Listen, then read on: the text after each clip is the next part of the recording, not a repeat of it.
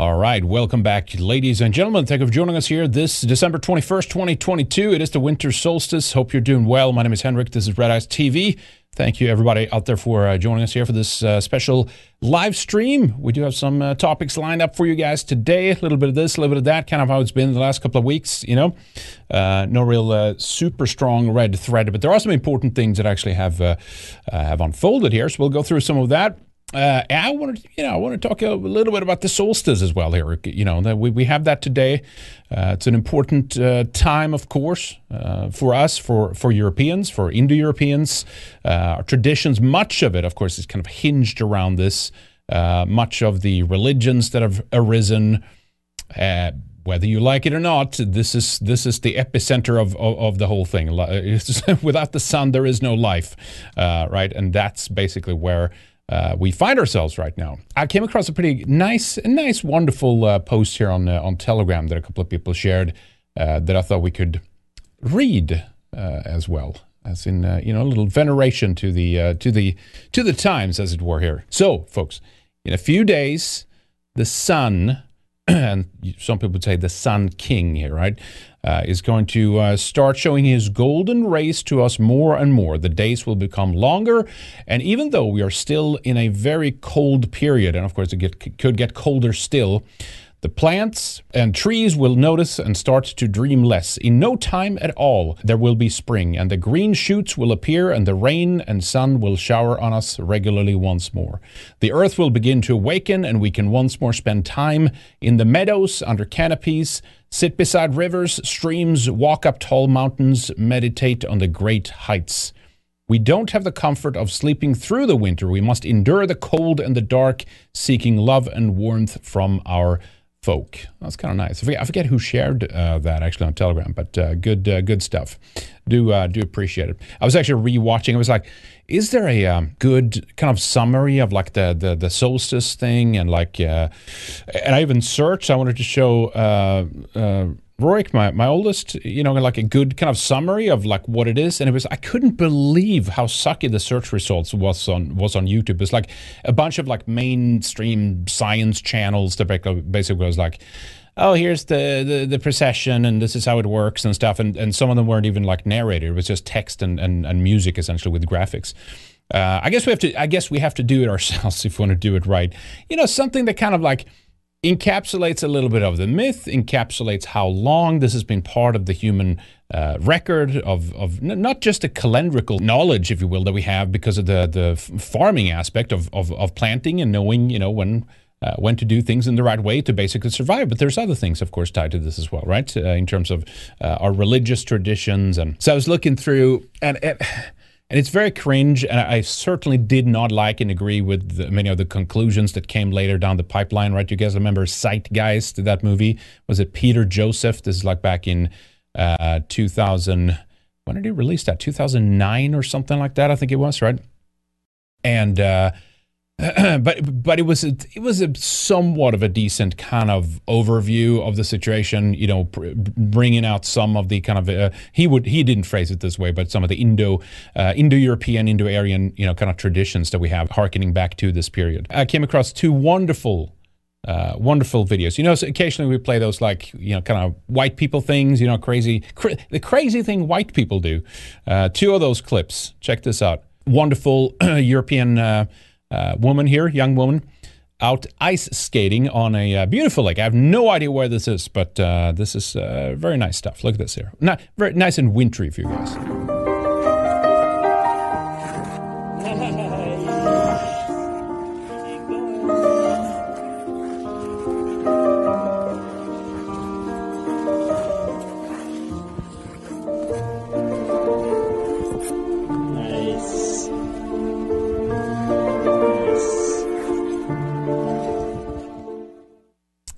Not bad, eh? What do you think? Pretty nice. Very nice. I like that. More of that kind of stuff. We need more. There's some... back to the point here before I was thrown off. I guess if you want to do something right, as I say, you got to do it themselves. And I realize there's like what a need there is to... And it's very hard, these things, just being honest here. Everybody will be... well, that's not true. Actually, or stuff like that, right? When it comes to spiritual traditions, nature, whether it's Christianity or paganism, or the merger of the two, or the fact that both now have a common root, whether you like it or not, and one came out of the other, and one wouldn't be what the other is without the other, and vice versa. But looking at the many of the solar deities that have been worshipped throughout European tradition, and of course it goes to other parts of the world as well. This is very, very, very important. It's like denying feels like the basic fundamental principles of Earth and life itself, to say that has there's no aspect of like human psyche that has developed over time, like collectively, let's say, or genetic memory that has a tie to our relationship to the sun, and the fact that man throughout the millennia have anthropomorphized these forces in nature in order to both understand, venerate, and yes, in some cases worship these forces. And in most cases we're very superstitious when we don't have all the facts, of course, but then at the same time there's a very very special magical, not attitude maybe, but there's a special.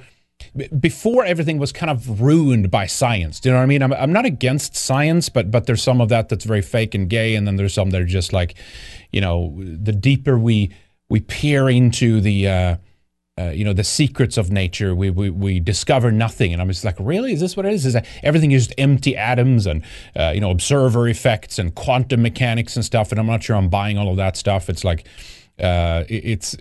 the deeper we go into it and demystify, there's nothing there, right? Because the mystery has to be part of it. Anyway, I'm rambling here, but anyway, back to the point. It's like I like that. I like some of that stuff. I like the anthropomorphized. I like looking at the history of it and how the comparative mythology, right, of how many similarities there have been by different civilizations over time. And surely that is for a reason. It's not just random. There's so many overlaps. So anyway, that Zeitgeist movie I was rewatching is like, yeah, something's cringy and gay or whatever, but some things are fairly good. It's a very simplified, basic rundown overview, but I still kind of like it. But anyway, so I guess we got to do it ourselves. I wanted to show something to Rorik, and I was like, man, there's really not much good stuff out there anymore. So that's something that's coming up. You do have our Christmas classic for those who want to check that out. We've uploaded like a new version of that every year. I haven't done that this year, but I linked it up in some, on Twitter and on our Telegram. And of course, there's like holes in that, and there's more things we could add on to that, and I certainly will do that at some point. Do an updated version, adding new stuff that we've discovered since, and new research and stuff like that. So that's something I do want to work on later on anyway. All right. Anyway, guys, let me see a couple of entropy has come in here. Good to see you, lads. We do read super chats over on Odyssey and Rumble as well. But let me take a couple of on entropy here. RoboThink says, I'm a custodian at an elementary school, and they just installed 2 defibrillators. Wonder what they are preparing for. Man, that is just beyond sick. Yeah, we played a clip. Was it last week? We played a clip of that, and was it Australia? There was like you're never more than 200 feet away, or what was it, 400 meters away? I forget, something like that. Of a defibrillator now. I guess it's just common sense. Yeah, we have one guy that died watching Avatar 2. I mean, that it just sucks that much, I guess. Where he got so upset seeing the noble savages being ravaged by the evil white man. That's the analogy of Avatar, right? Bill Hoover says they made a new National Treasure show. They replaced Nicolas Cage character with an illegal alien. Is that really true? Ay. Yeah, that's right. That's a good point. National Treasure. There it is. That was maybe a little bit too much, although, again, I started to repeat myself with the words gay that it was. But it's a little bit too, I guess, patriotic or like nationalistic. I mean, it's a lot of like Masonic stuff and, symbolism, and, the founders were Masons and stuff. And of course, that's true. That's not a lie, right? But I was wondering how long that was going to stand. National Treasure, Edge of History sags under the weight of the new franchise. TV review. When is this from? December 14th. All right, great. I got to check that out. That looks wonderful. Disney Plus. What a surprise. They replaced Nicolas Cage. Who could have ever known? Thank you, Bill. Appreciate that. Good to see you guys. All right, so where were we here? Let's get back on track.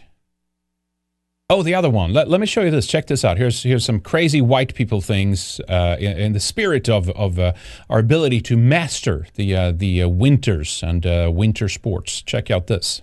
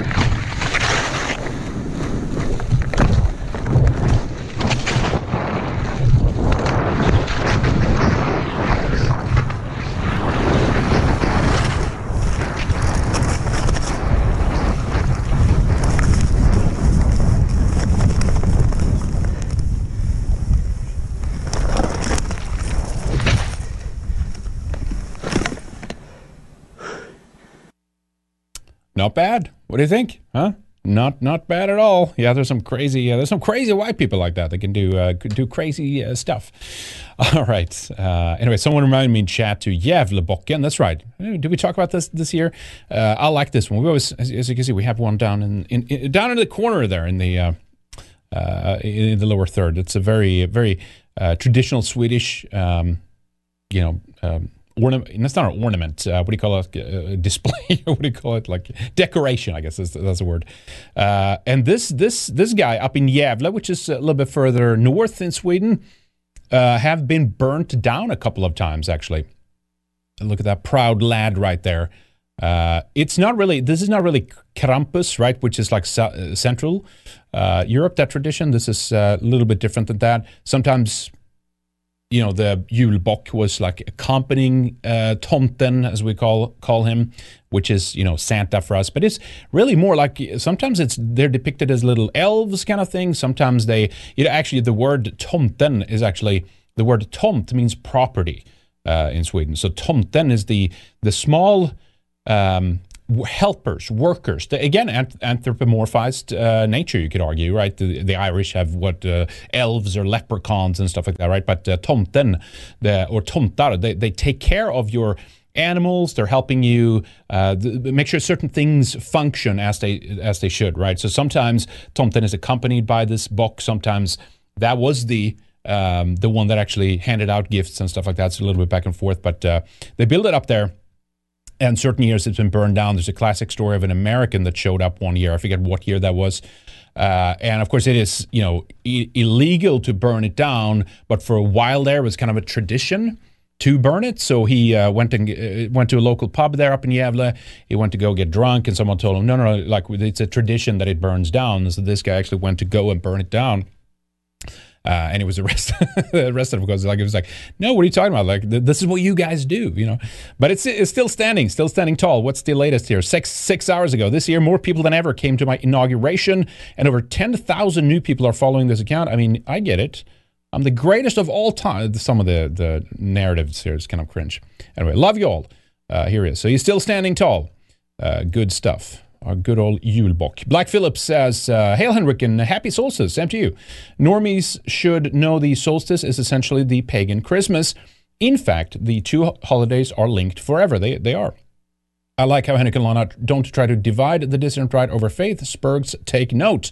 Yeah, I mean, there's no point in doing it. And again, that's why, I'm not a Christian, but I have no problems with Christians or Christianity. And the times we talk about it, we in fact talk about how interconnected many of them are. the traditions within it. It's weaved in there. We did that one segment of just talking about the Gothic cathedrals and the pagan roots of why those buildings look like they do. And it's just like, you can't separate the two.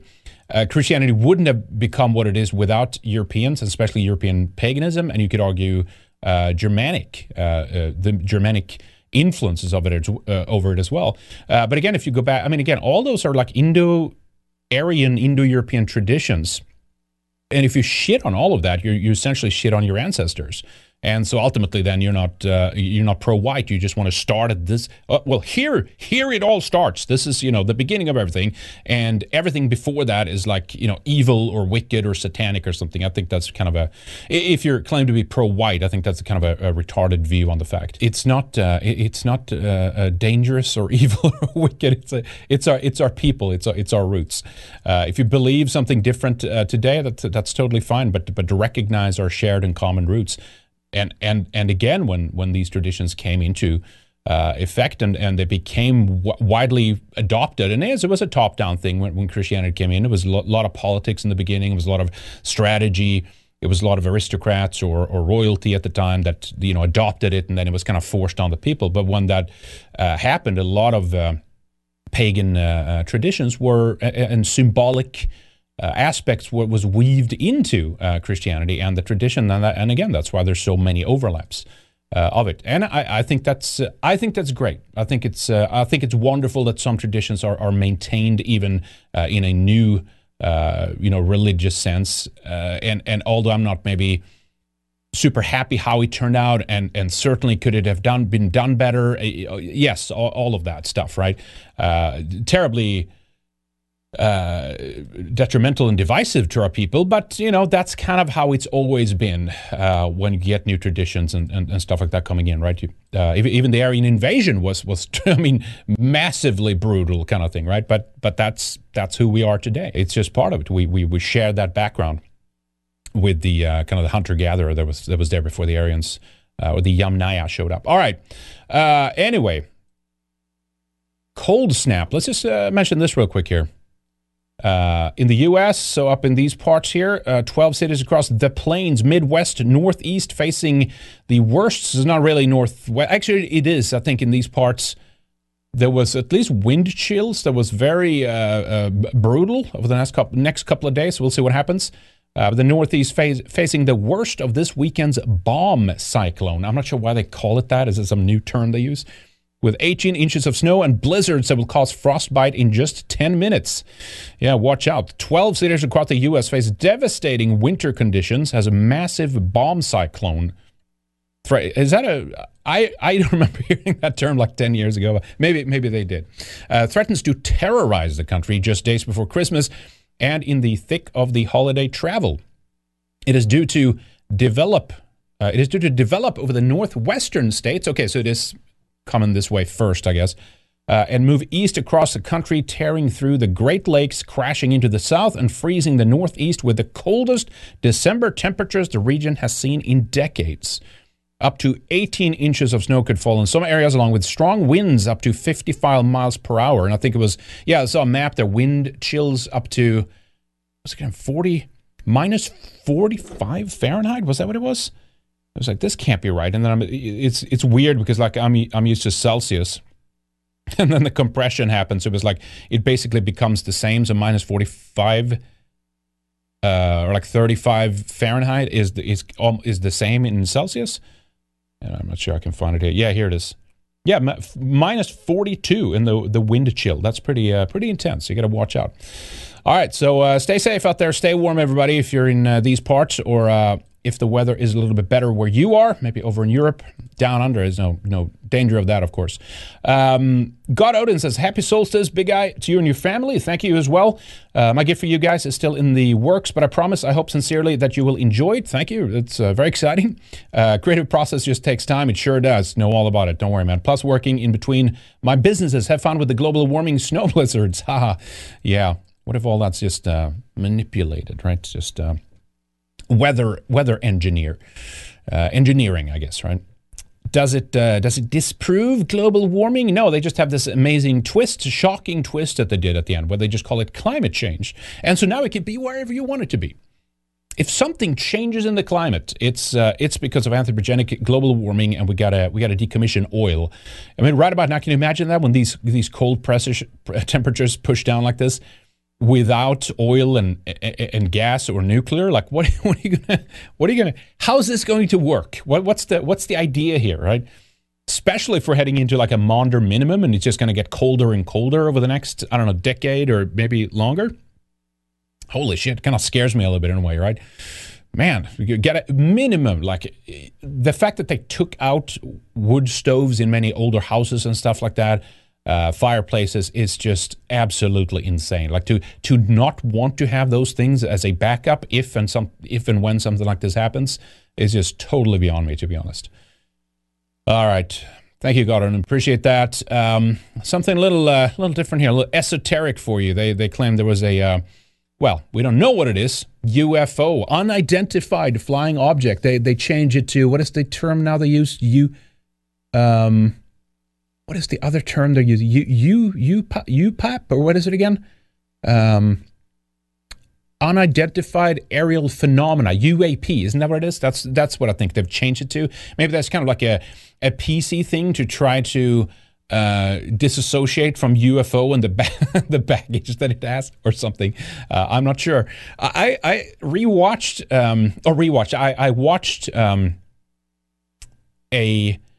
is it Unsolved Mysteries, I think it is. And there was a couple of decent like UFO. I like that stuff. It can be fun sometimes when I disconnect and not think about stuff. And who knows if any of this is real. I think a lot of it is probably government and state, to be honest. But all it takes is one. All it takes is one genuine unknown sighting of something, right, or an encounter or whatever. And there you go. That means we're not alone, or whatever these things actually are. But it was in the Great Lakes area, and it was like a sighting back in the 60s or something? I think there was two around that area. There seems to be kind of a hot spot. This one was shot in Wisconsin. We'll take a look at the footage here in a moment. Some sighting, and it could be, yes, it could be laser light show and stuff like that. But the one I'm thinking of back in, I think one was in the late 60s, and I believe the other was in the mid 80s or something. And I believe it was kind of a somewhat similar area. And I mean, that was like full on, like some boy that claimed that he was like, taken essentially, right? He was like hanging in the air and stuff. And it's kind of interesting. Like what if that shit is true, like what the hell is going on with that? You know what I mean? It is pretty trippy. But to Wisconsin here, the Great Lakes, that's where this took place. We can read the bullet points, I guess. Here, multiple witnesses across rural Wisconsin shared extraordinary footage of strange lights shooting across the night skies on December 1. The phenomenon was filmed from different locations by several witnesses who ruled out searchlights on the ground as a possible explanation. They went through that in one of the in-depth videos. I'm not sure what to think of it. It is, there is some pretty advanced, light and laser stuff that they have these days. But again, if it's real, I'll take it. That's cool. Kimberly from West Bend told Daily Mail she was driving at 10:45 p.m. when she saw a white glowing object swoop down in front of her and the lights in the sky. A few hours earlier in Howard, Andrea Lynn witnessed multicolored lights flashing, swooping in circles and darting across the sky. The following day, about 35 miles away in Greenfield, teacher Chris Nowak, I guess it is, Nowak, why can't I say that properly, said his wife alerted him to similar odd lights in the clouded sky over the Fox River. All right, interesting. We'll take a look at the footage here, see what you think. This could be, is it the Agartha Atlanteans that are coming back finally to set the record straight here, huh? Where's the footage? Here we go. Check this out here. I don't think there's any audio on this. We have to loop that a couple of times. That's awfully short. I'll play that again. Okay, so that's a little bit kind of slowed down right there. What makes me think it might be like some kind of laser or something is the fast movement of the guy in the middle there that moves over from like the left of the screen over to the right, right there. I don't know. It's possible. As I said, all it takes is one. There was another angle here too. Here it is. Right? Firefly UAPs reported in Wisconsin by several witnesses. Let's play this short video here. This is shot from a different angle, I guess.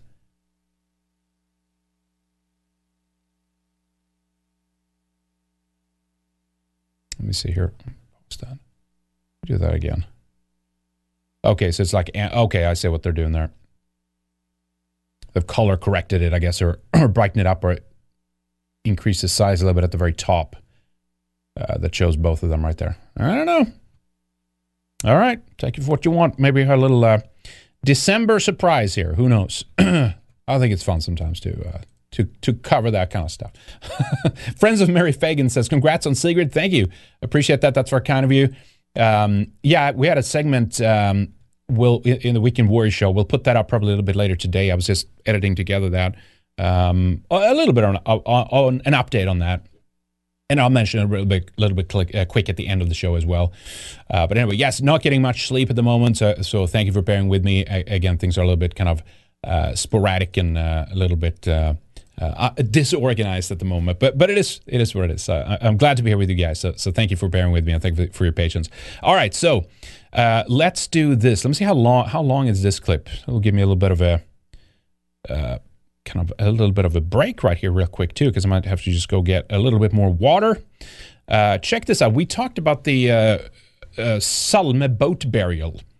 Maybe I should pulled up a page on that or something like that. But it's in Estonia, boat graves. Let me just type that in real quick. Viking find. And I wanted to show you, the reason why I wanted to show you as well is to show you just, and most of you guys know this, but just how permanently, is that the word? Permanently affected scientific research, especially on these kinds of topics, is now. It's Uppsala University that's heading up this study of these boat graves, right? And it's Neil Price, a British guy, an English guy, who's the head honcho there, doing this. And I included the portions where they desperately try to insert these things all the time of like how, well, they were multicultural and they were individuals, kind of thing. There was like this, there cannot be a period in any European history, but it seems especially they're singling out Northern European history, especially the Viking period, and like they cannot have any pride around that or any strong identity, I guess, that people feel and in association to that. And so they've worked very hard on kind of breaking that down, specifically in Sweden. But Neil Price here, in this cut down clip of the presentation he did in Estonia about this and about the finds and stuff like that, he mentions that too, how the Swedish government said it was very essential that you find and present that they were all individuals. There was no group ethnic kind of interest, and they were all multicultural and stuff. You'll hear it in the clip, right? In the clip. But yeah, so Salme ship burials. Actually, in unison with this, which I'm pretty excited about, is the Vendel period, which is kind of considered to be pre-Viking period. There were multiple finds, of course, in Valsgärde, which is an area in, I forget exactly how far away from Stockholm, and it's not too far away from Stockholm. Tremendous finds there, right? Some of the most beautiful, helmets and swords have been found there, and striking parallel between the Valsgärde or the Vendel period finds and Sutton Hoo in England, for example. So it's obvious that there was connection here. Even Sutton Hoo, Sutton in Norwegian is like 17, right? And I believe people counted it and it was 17 hills or mounds, right? Sutton Hoo is hög, same word root. That's what I'm saying. So literally Sutton Hoo might translate to 17 piles or mounds, essentially, right? But anyway, tremendous parallels there. And so there's overlaps here where Neil Price talks about that, how similar the finds is in Valsgärde with what they've found in Salme so far. 2 ships, something that seemed to have gone amiss with the Endeavour.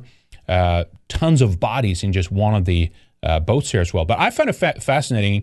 Hope you guys enjoy that too. It's a short clip here, or a little longer, but presenting what they find, and then also check out the horrible politics that's weaved into this. You think this would come to us in a scientific way, clean and just like very raw in a sense that like this is what we find, this is what it is. No, all of it is highly politicized. Check this out. The Viking phenomenon.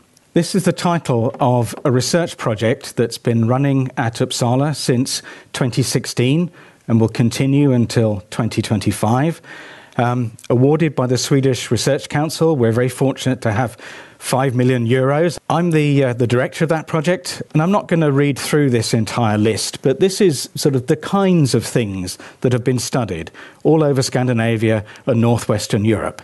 Issues of migrations, power, kingship, rural settlement, towns, trade, warfare, other things like art, handicrafts, production, and burials, gender.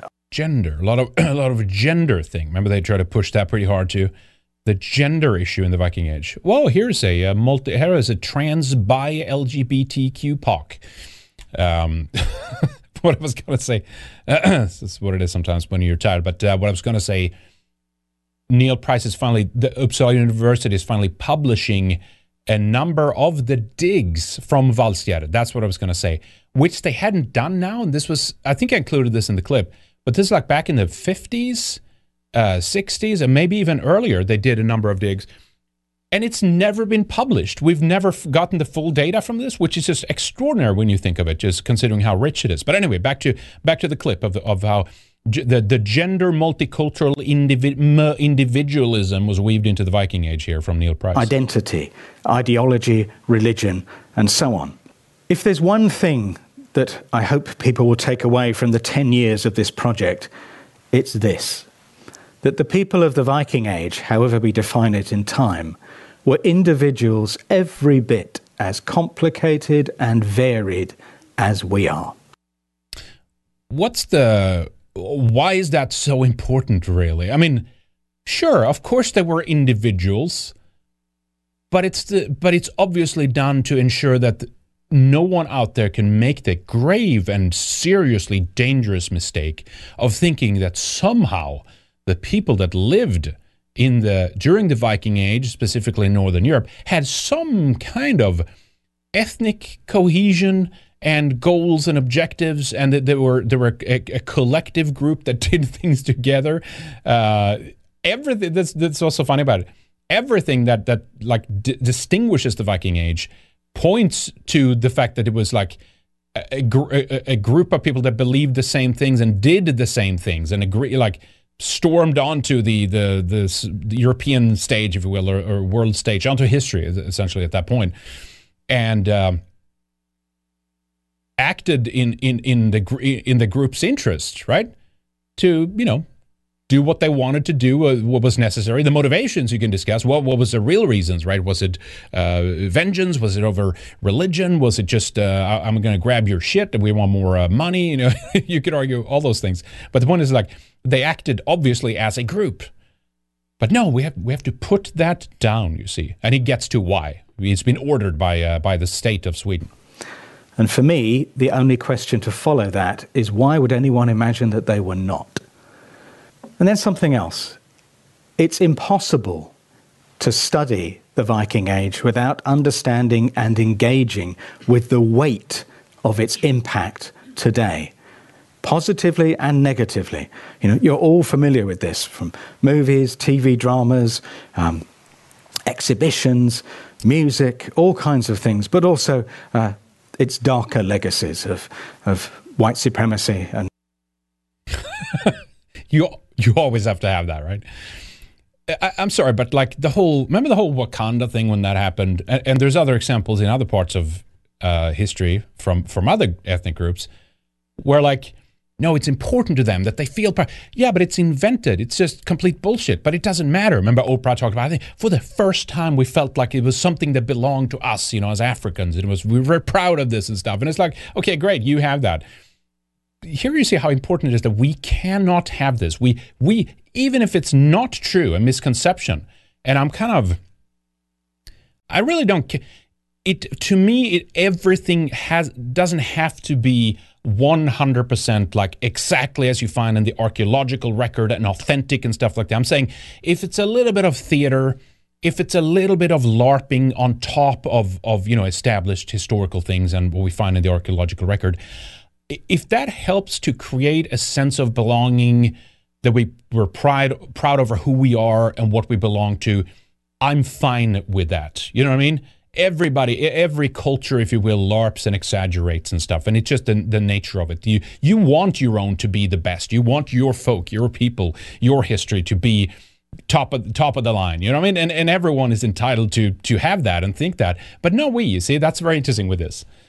No, it's white supremacy. If you feel pride over this, even if you exaggerate some things and kind of it spins out of control a little bit. No, that's very important to put that down, you see. See how different they treat this versus like something like, Wakanda or whatever. And so on. These are things we have to think about. We have to engage with. We're looking at the demographics of Vikings. Here we go. So the demographic, well, what is that? No, they're Norse people. They're Scandinavians. That's it, laddie. Gender, identity, things like that. Gender, very exciting. Things like that. I've already mentioned... Look at this gender and this Viking. And slavery, this vast system of unfreedom that underpinned much of the Viking Age. It's also clear that Viking groups were to a degree multi-ethnic. They were not... Here it is. Here we go. The cheddar man all over again. I got a hangover from all this. Yes, yes, that's right. They had a Persian slave girl, and they took some women from Ireland. Well, there you go. Well, there you go. They were multi-ethnic. And that, if you look at some of the arguments, that's literally it. In some cases, they make it up. Remember the find after find is, here's a powerful Viking queen. Look at this. It was all feminism and women. And then it's like, well, but there's no way we can know. We're just guessing. Maybe they were gender fluid. We don't really know. That's what's so exciting. We can't know that. So therefore, it's very possible that they were, we think. Not only Scandinavia. The Salma boat burials. They really were an archaeological revelation. One of the most significant discoveries of the past century in Iron Age studies anywhere. These two boats... which is true, which makes it exciting, and that's why, we're watching this. And Unfortunately, we get it through the lens of these highly politically motivated homosexual guys like this one. Some of the work is still good, don't get me wrong, but spare me the interpretation and the propaganda on top, please. I've had enough of that. Just tell me about the finds. Piece together the puzzle, so to speak, and I'm happy with that. Anywhere. These two boats containing respectively 7 and 34 men, at least. So 34, that's a lot, right? On the second boat there. That's a decent amount, which is not common in these boat burials, right? Which means that we're on an excursion.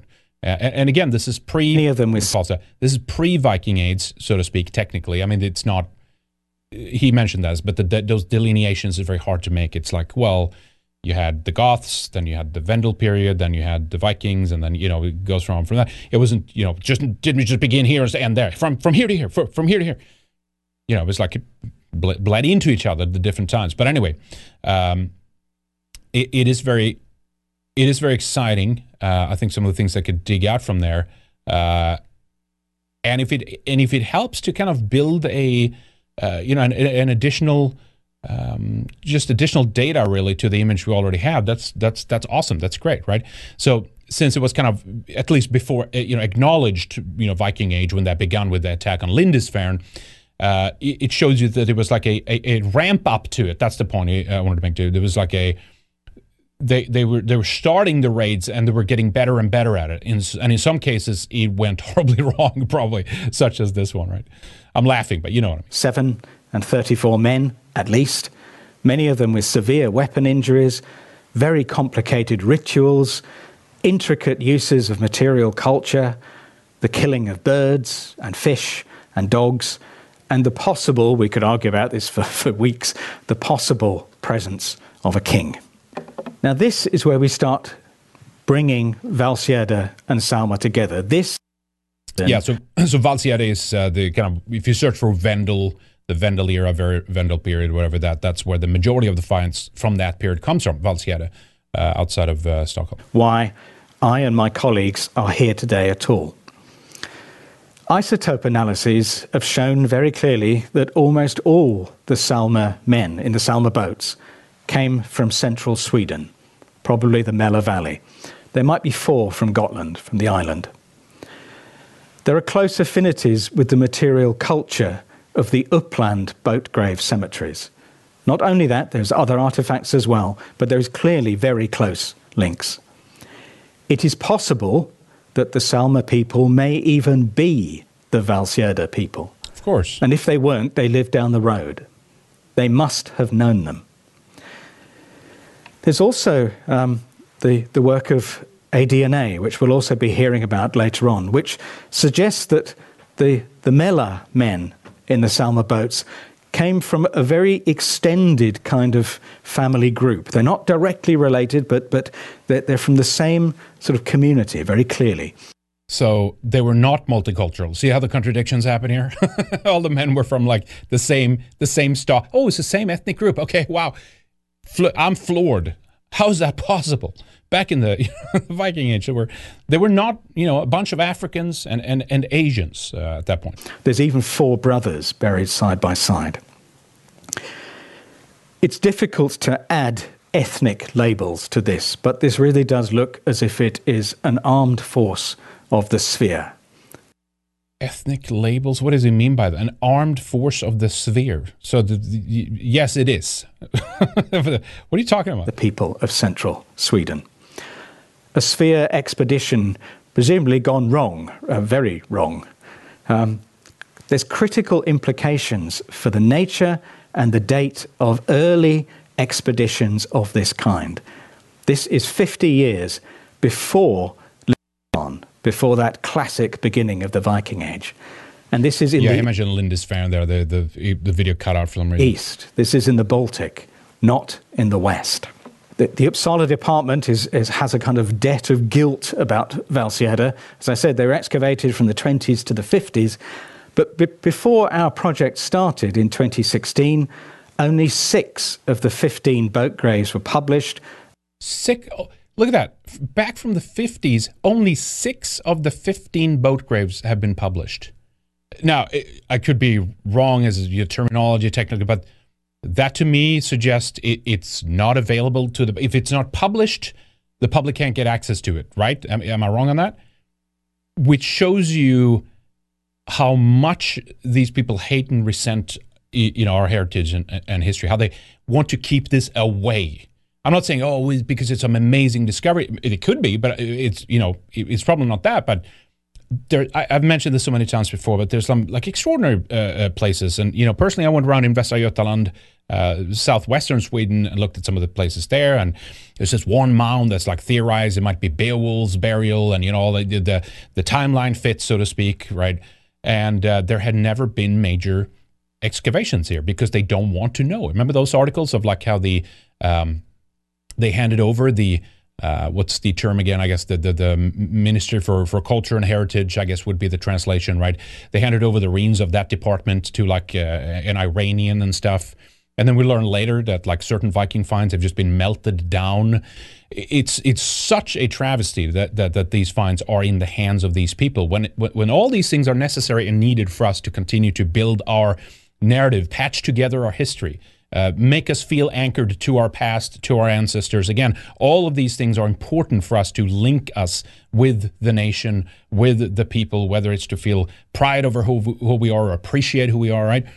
And so it's obvious that if they can sever that, then disconnect that, you're much more likely to just be gobbled up voluntarily by the Global Homo Project, and you don't care about these kinds of things. I mean, again, it took me, almost 2 decades of living, if you will, before really starting to look at this stuff, and being interested. Instead, it was like, no, look at the Hindu religion, or look at the Mayans and the Mayan calendar. And there's nothing wrong with looking and studying that, but I'm saying there was like that was like a simulacrum. It was a stand-in for like lacking your own connectivity to your own culture and stuff like that. And so we start reading about it, and you go out to some of these sites and you see these cool burial mounds and stone circles and rune stones, and and you're just like, whoa, this is nuts, this is crazy, and you feel an instant link to that, and that's what you should do whatever area you're in. Whatever you're from, that's what you should do. You should read up on that. You should link with your ancestors. You should understand the struggles they went to. Read about the battles that took place. Dig out as much as you can, because it's very important, and it links you to the past. It gives you it spurs you on. It gives you a kind of a drive. You know what I mean? To want to preserve who we are, our nation and our present. I think it's an essential component. Anyway, enough blabbering for me. Let's take a look at the rest of the clip here. And none of the other burials. Part of what we're doing in our project is publishing the whole of the Valsjöda cemetery. So this is the connection between the two sites. From Valsjöda to Salma, and I want to stress this is in metaphorical terms, not absolutely literally, but if you like, the first Vikings, proper Vikings, at home. Hadn't we seen, what was the image again? Let me see if I can find that. I think we've already learned who the first Vikings was. I'll return to that, see if I can find that screenshot. And away. And together with this is also individuals. I've been talking about processes, kinds of people. There we go again. Individualism. Yeah, that's what did it for them. They just were all just a group of the individuals were at it again. Individual agency. People seeking individual improvement, wealth, land, better social prospects, political advancement, connections, or just a different life. But there's no way for this guy to know the personal motivations for these people. There's no way for him to know if they were individual or if they were a group, if they were a collectivized group interest. And that's the reason they did these campaigns, if you want to call them that. So just shut up. You don't know what you're talking about. The same reasons people move around today. Remember that thing I said at the beginning about the Vikings are individuals, just like us. See how many times he's going back to that throughout this lecture? There's also, just finally, those contemporary legacies playing out in all different kinds of ways, as I mentioned, positive and negative. This was a real priority of the Swedish Research Council when they funded this project. Yep. It's seen as quite an urgent social issue in Scandinavia. It's an urgent social issue to solve this. How do we dismantle again, I'm not against myth. I think myth is essential. It's important. And we can build on that. And again, as I said, even if it's not 100% true all the time, I'm fine with that. Sure, get me as close as you can. Get me as authentic as you possibly can. But if you need to fill in the blanks here and there, or something kind of gets a life on it, in a way, if something is updated to kind of fit our current age or whatever, to make it relevant or whatever, I'm fine with that, And I think some people will think that's heresy, and no, only what you can find in the records and the books. And I was like, I'm okay with that. Because these things are about us now, right? That's the thing. It's not just about. I mean, sure, you want to honor our ancestors, these people, and what they went through, and all that kind of stuff, and you genuinely do want to understand them. But what's important is the continuity, the linking of them to us. And if we have to. I'm not going to say modernize, that's the wrong term, but if we have to, I guess, fill in the blanks is a good way of phrasing it, at certain places, to make it even more relevant to us today, in order to utilize that as something to that gives us the energy and spurs us on to become active and fight, continue to fight for our people and for our countries. Then that's a good thing at the end of the day. I don't mind that. I think that's very, very positive. To really talk about what Vikings mean, how we talk about them. There are some quite simplistic narratives of what the Viking Age is. Such as something that we're trying to complicate. It's a time that is not homogenous. You've gathered this is where we're going in this project. See, look at that. And I think beyond the stereotypes, the reality was a Viking Age of many ethnicities, many identities. it had diversity, it had different... Here's the screenshot I was looking for. I guess it's not the Vikings then, but this is SVT here, Public State Television in Sweden. Meet the first Swedes. Do you guys remember this? We covered that at the time. And it's kind of like the SAS commercial, right? SAS is like the Nordic airline, right? We're no better than our Viking ancestors. Wonderful stuff. Back to Neil Price here. Get a lecture. Where are we? Here we go. But all of something that we're trying to complicate.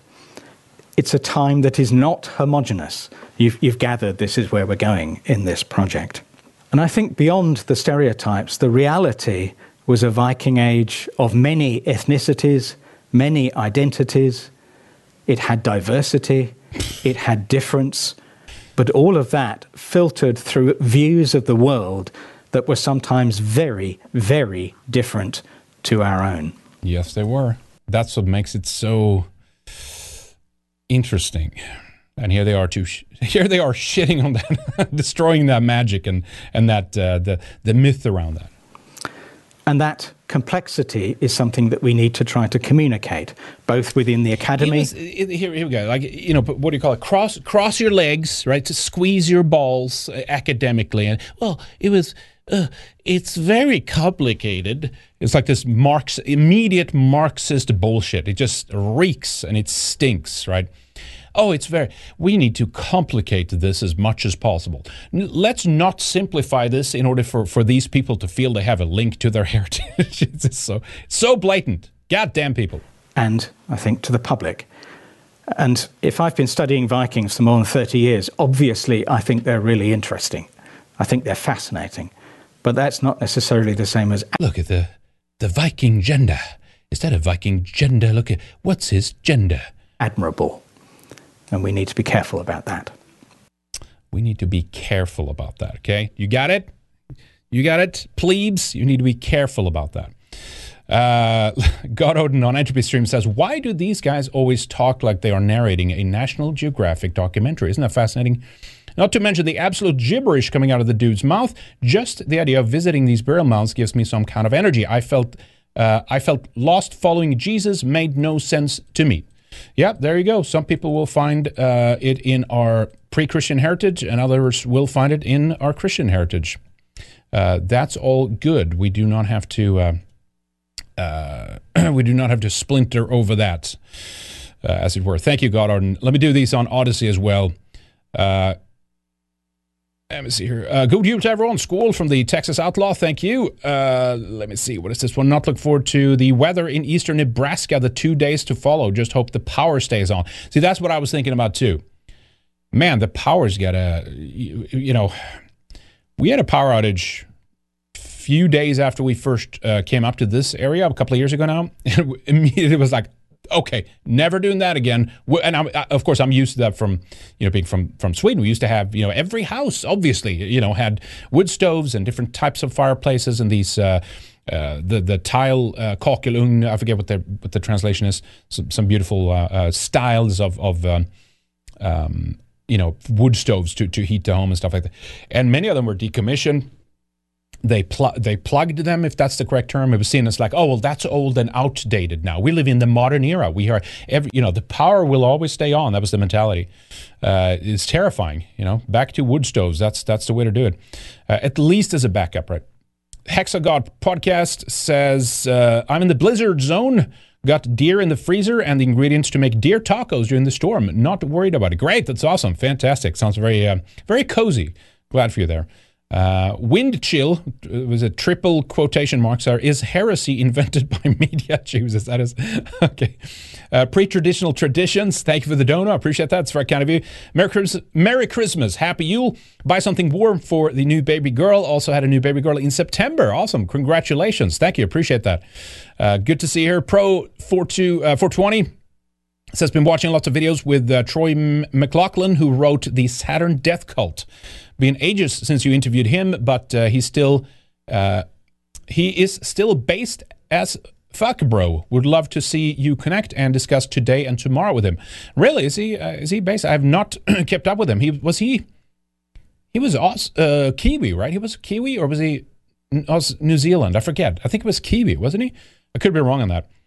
Much love and respect from Canada. Hail our fathers. Let's make more white babies. That's right. Thank you. Appreciate that. A couple more here. Archie says, don't overlook that when the anthropologist says individuals, he's using the code word for Jew. Happy solstice. There you go. Thanks. One more here from Archie saying that Vikings were multi-ethnic is better than saying that they were inbred cousins.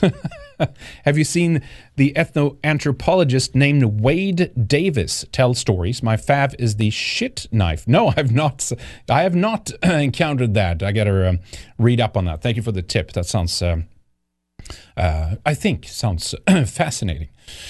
All right, so we have so from that, as I said, a little mishmash here of stuff today. A little bit of this, a little bit of that.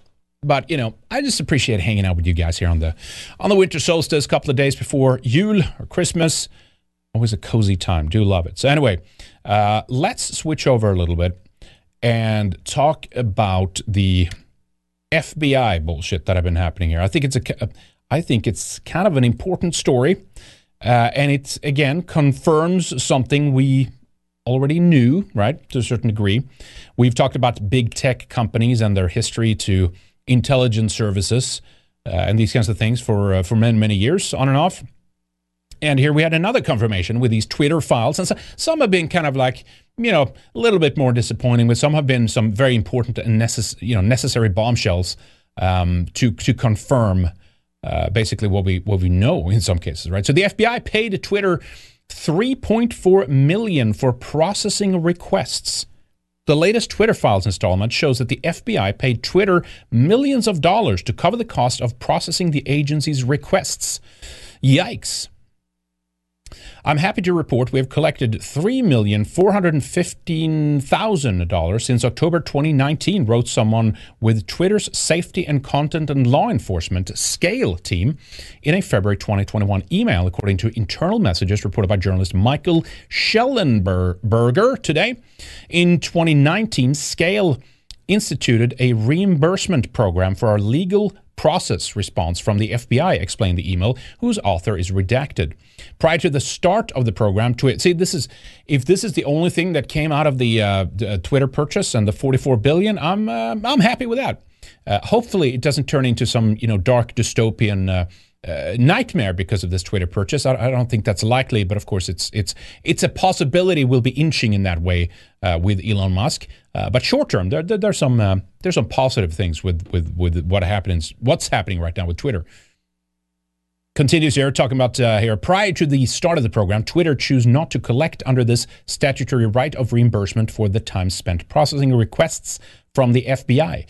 The internal emails were reported as part of an ongoing project known as the Twitter Files, in which Twitter CEO Elon Musk gave a small group of journalists access to a trove of internal communications and documents on the conditions that stories derived from this material be reported on Twitter first. Reasons Robbie Suave has written about the previous installments of this. Schellenberg's new installment centers on Twitter's decision to temporarily block a New York Post story about Hunter Biden, his laptop, just before the 2020 election. This was also the subject of the first Twitter Files thread from Matt Taibbi. We can actually go, so Tucker had him on his show here, and he kind of summarizes Schellenberger here, what they pulled out, which is interesting. Check this out. How would you summarize what you found? Let me go back here. Turn up the volume. Here we go. How would you summarize what you found? Sure. Well, it's good to be with you, Tucker. Well, we spent a couple of weeks looking at a lot of the internal emails and Slack direct messages among employees at Twitter. And the picture you get is one of existing FBI agents outside of Twitter and former FBI officials joining Twitter. You mentioned the former general counsel of the FBI becoming the deputy general counsel of Twitter. Also, the deputy chief of staff of the FBI went to Twitter. In fact, there were so many FBI officials at Twitter that they had their own internal messaging system. They actually had their own cue card to kind of train people going from FBI to Twitter. Yep. And so there was this relentless pressure by external FBI agents on Twitter to basically adapt its content moderation, also to share information. Then you had these forces inside Twitter, former FBI officials, particularly Jim Baker, who very strenuously argued for the censorship of the New York Post reporting on the Hunter Biden laptop and the emails which showed these very questionable business dealings with China and other countries. So, Tucker, look, this is all well and good, but it's like, why is it always a China? The paper tiger. There's some issues to be concerned with, but like, can you look? It's fine. This is what it is and what it was at the time. But like, can you talk about Israel and Israeli involvement and Israeli intelligence services as well? Talk about this. You do that, but also do that shit. Can you do that? Can you do that? It's the same with the circle jerk conservative group. And look, there's some things that they pull out that's absolutely necessary, and it's good. It's glad this is being exposed and stuff.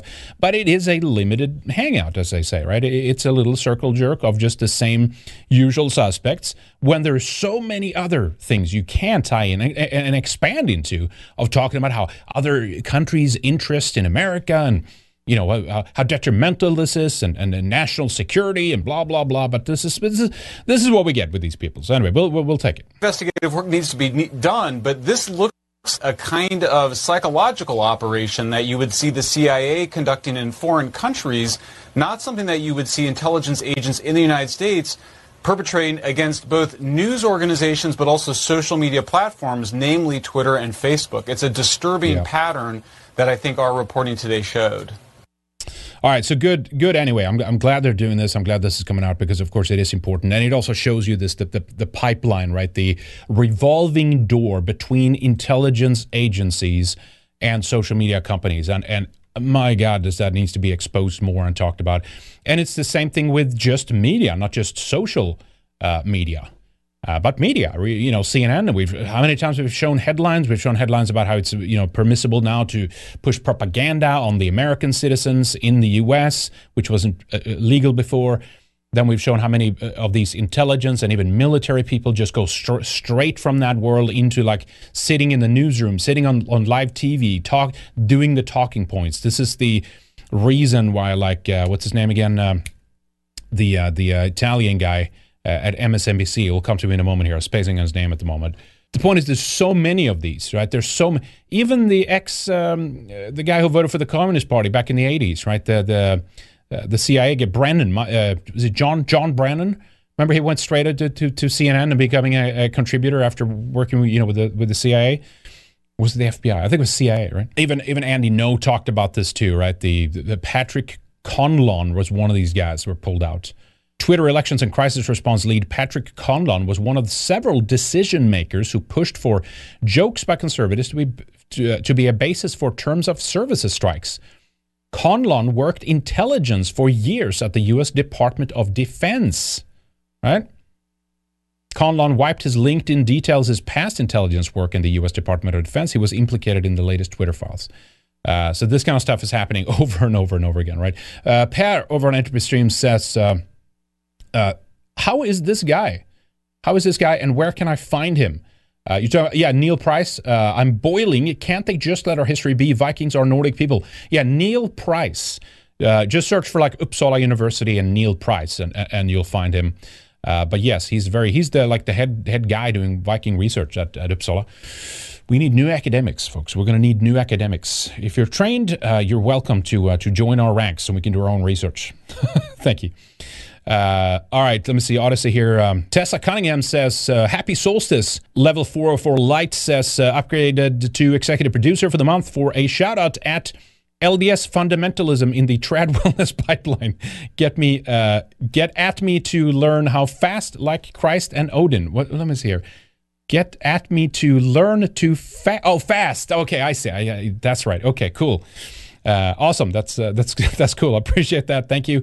If you did become executive, thank you. I appreciate that. We'll get you into the rotation as well. Very kind of you guys. Thank you. All right. So apparently the FBI responded to this, right? It turns out, of course, that it's all misinformation. and fake news. We are getting our first response from the FBI to the Twitter file dumps. The statement reads, the correspondence between the FBI and Twitter show nothing more than examples of our traditional, long-standing and ongoing federal government and private sector engagements, which involve numerous companies over multiple sectors and industries. As evidenced in the correspondence, the FBI provides critical information to the private sector in an effort to allow them to protect themselves and their customers. See? The Yep. men and women, as evidenced in the correspondence, the FBI provides critical information to the private sector in an effort to allow them to protect them. I work every day. Oh, I see. Sorry, I'm getting all confused here. Let me let me do. Oh, it's at the end. That's why. Okay. All right. Let me protect the American. Pause. There we go. Thank you. Holy smokes. They're saying here, there's nothing shocking about this. We've always been doing this. This is just business as usual, and we're just helping to protect everybody by telling social media companies what posts they should censor and who they should take down. You can argue when it comes to like, oh, it's a private company and they can do whatever they want. And it's funny now with Twitter because the leftists always talked about this when right wingers get banned. You can shoot those talking points right back at them. Well, they can do whatever they want. They're a private company. But so what actually should not happen though is that you should not have government entities coming in and telling anybody anywhere whose voices should be censored or what story should not be highlighted out there essentially. But that's what's happening now. That's actually when you get a direct violation, right, of the First Amendment, where you have now government and state. And this is true for the CDC. Remember, all that stuff came out too. Through, I think it was some FOIA request or something, even one of my tweets. People at the CDC are sitting there telling Twitter, ban this person or block this post, remove this post. This is not... That is, if there is ever one thing which is actually like a violation of free speech, it is that, right? Back to the clip. The men and women of the FBI work every day to protect the American public. It is unfortunate that conspiracy theorists and others are feeding the American public misinformation with the sole purpose of attempting to discredit the agency. I'm sorry. Last time I remember, you're the ones who are discrediting your agency by, well, for one, the people you work with, and for one, the crimes you're not investigating, and the criminals that you're not going after, and the monsters that you're protecting. Just to name a few things. No, it's just it's conspiracy theories. Yeah, but this is how you do business. You claim this is normal. This is normal procedure. That just in. John? All right. Anyway, that's the end of that one there. Okay. So just as a reminder here, by the way, this is what happened with when the FBI approached. This is not only Twitter. This is my point here too. It's not only Twitter. This is like every single social media company. Here's Zuckerberg, admitting that the FBI basically approached him, right, and say, it's Russian propaganda, the Hunter Biden laptop story. And it's not that that's like the most important thing in the world, and there's some, MAGA conservatives that act like this is, that's the bombshell and stuff.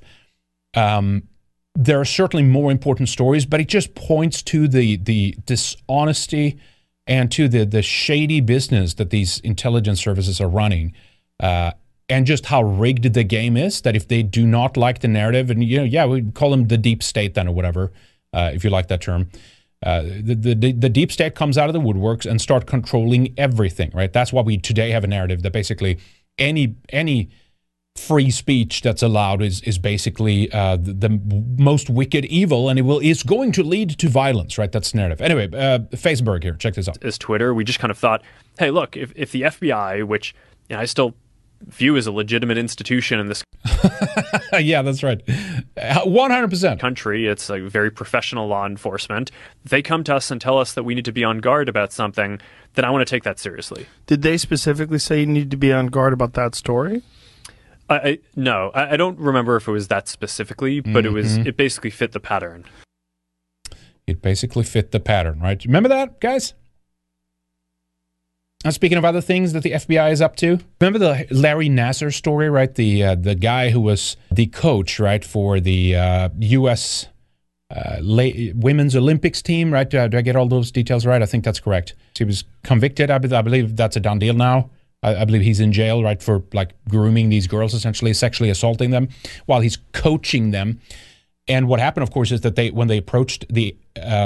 when these girls approached the FBI, some of the agents that were assigned to work on this, sorry, I'm slurring today, tired. They basically said, "Can we? Are you saying you're diddling little girls here at the Olympics practice team here? Do you have any openings?" That's basically what happened there. When we talk about discrediting the FBI, that's all of you did that. FBI agent fired for failing to properly investigate Larry Nassar. And it wasn't only that, it was the fact that he actually wanted to go work for him. Remember that? Did a whole video about it at the time. And of course it gets worse, right? Check out who they work with. Where's my tweet out here? Here we go. Check this out. ADL, now with the official yellow check mark. Whoops. They have a yellow star. Will you look at that, ladies and gentlemen? It's been rolled out. Fascinating. Is that what I call? Not that these are journalists, but right, yellow journalism. Isn't that why? I almost said Tucker. Why Musk is putting special different color gradings on certain segments, right? To quickly identify what group of organizations they belong to, right? So ADL here is media. They've got the yellow star there, but okay. While the other plebes, I guess, will keep having blue, but the green ones if it's government or so. I forget what all the color code. Anyway, that's not the point. I'm getting lost here. Did you know the ADL trains every new FBI agent on their role as protectors of the American people and the Constitution? I thought this was a joke first, and then I was reminded, that's right. I remember that little show or conversation that Christopher Wray had with Jonathan Greenblatt at the ADL, and then basically, sucking each other's cock. Listen to this. The one dot that maybe one of your members has is brought forward with the one dot that we might have so that we can disrupt the attack. So the eyes and ears part is huge. Well, I know many of us, we look at the IMA bombing in Argentina or even the bombing in Oklahoma City. We worry about this lone threat, whether it's Iranian sleeper agents or domestic extremists.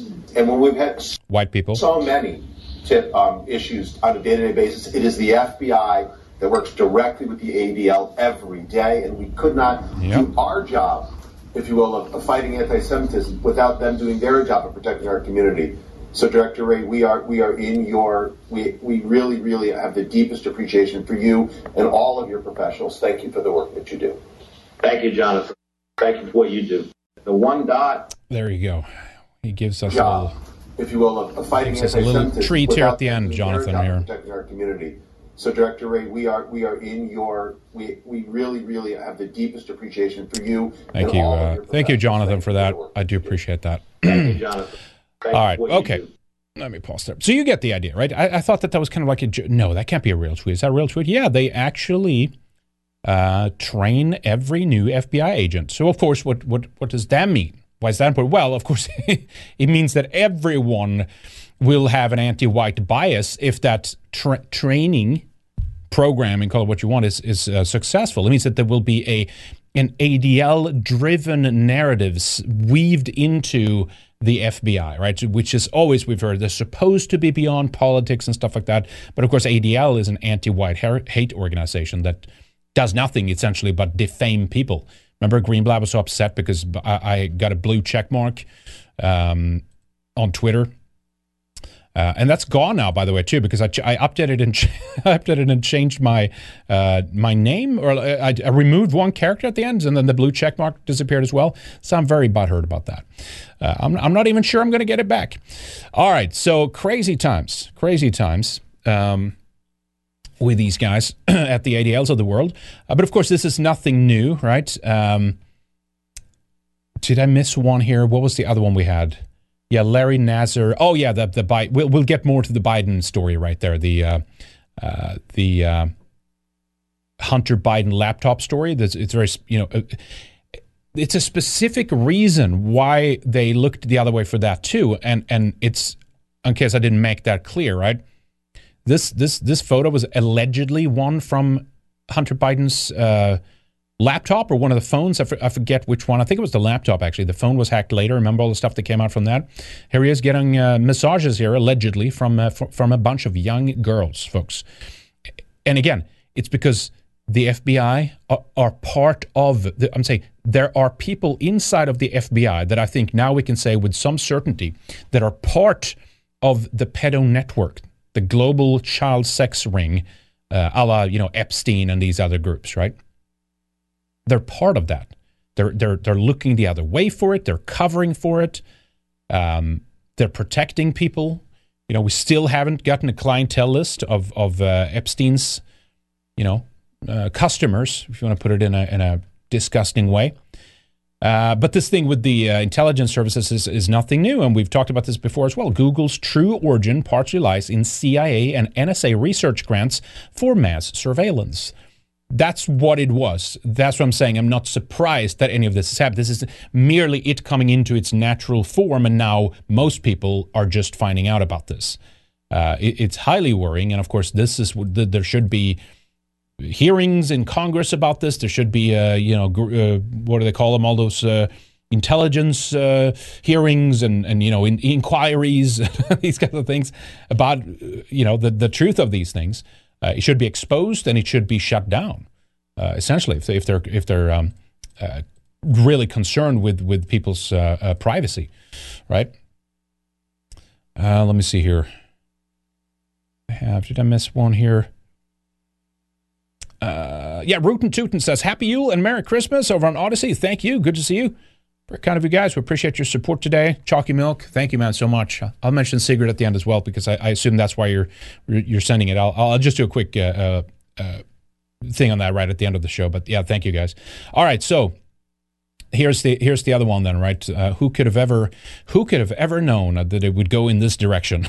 Here's post-millennial here.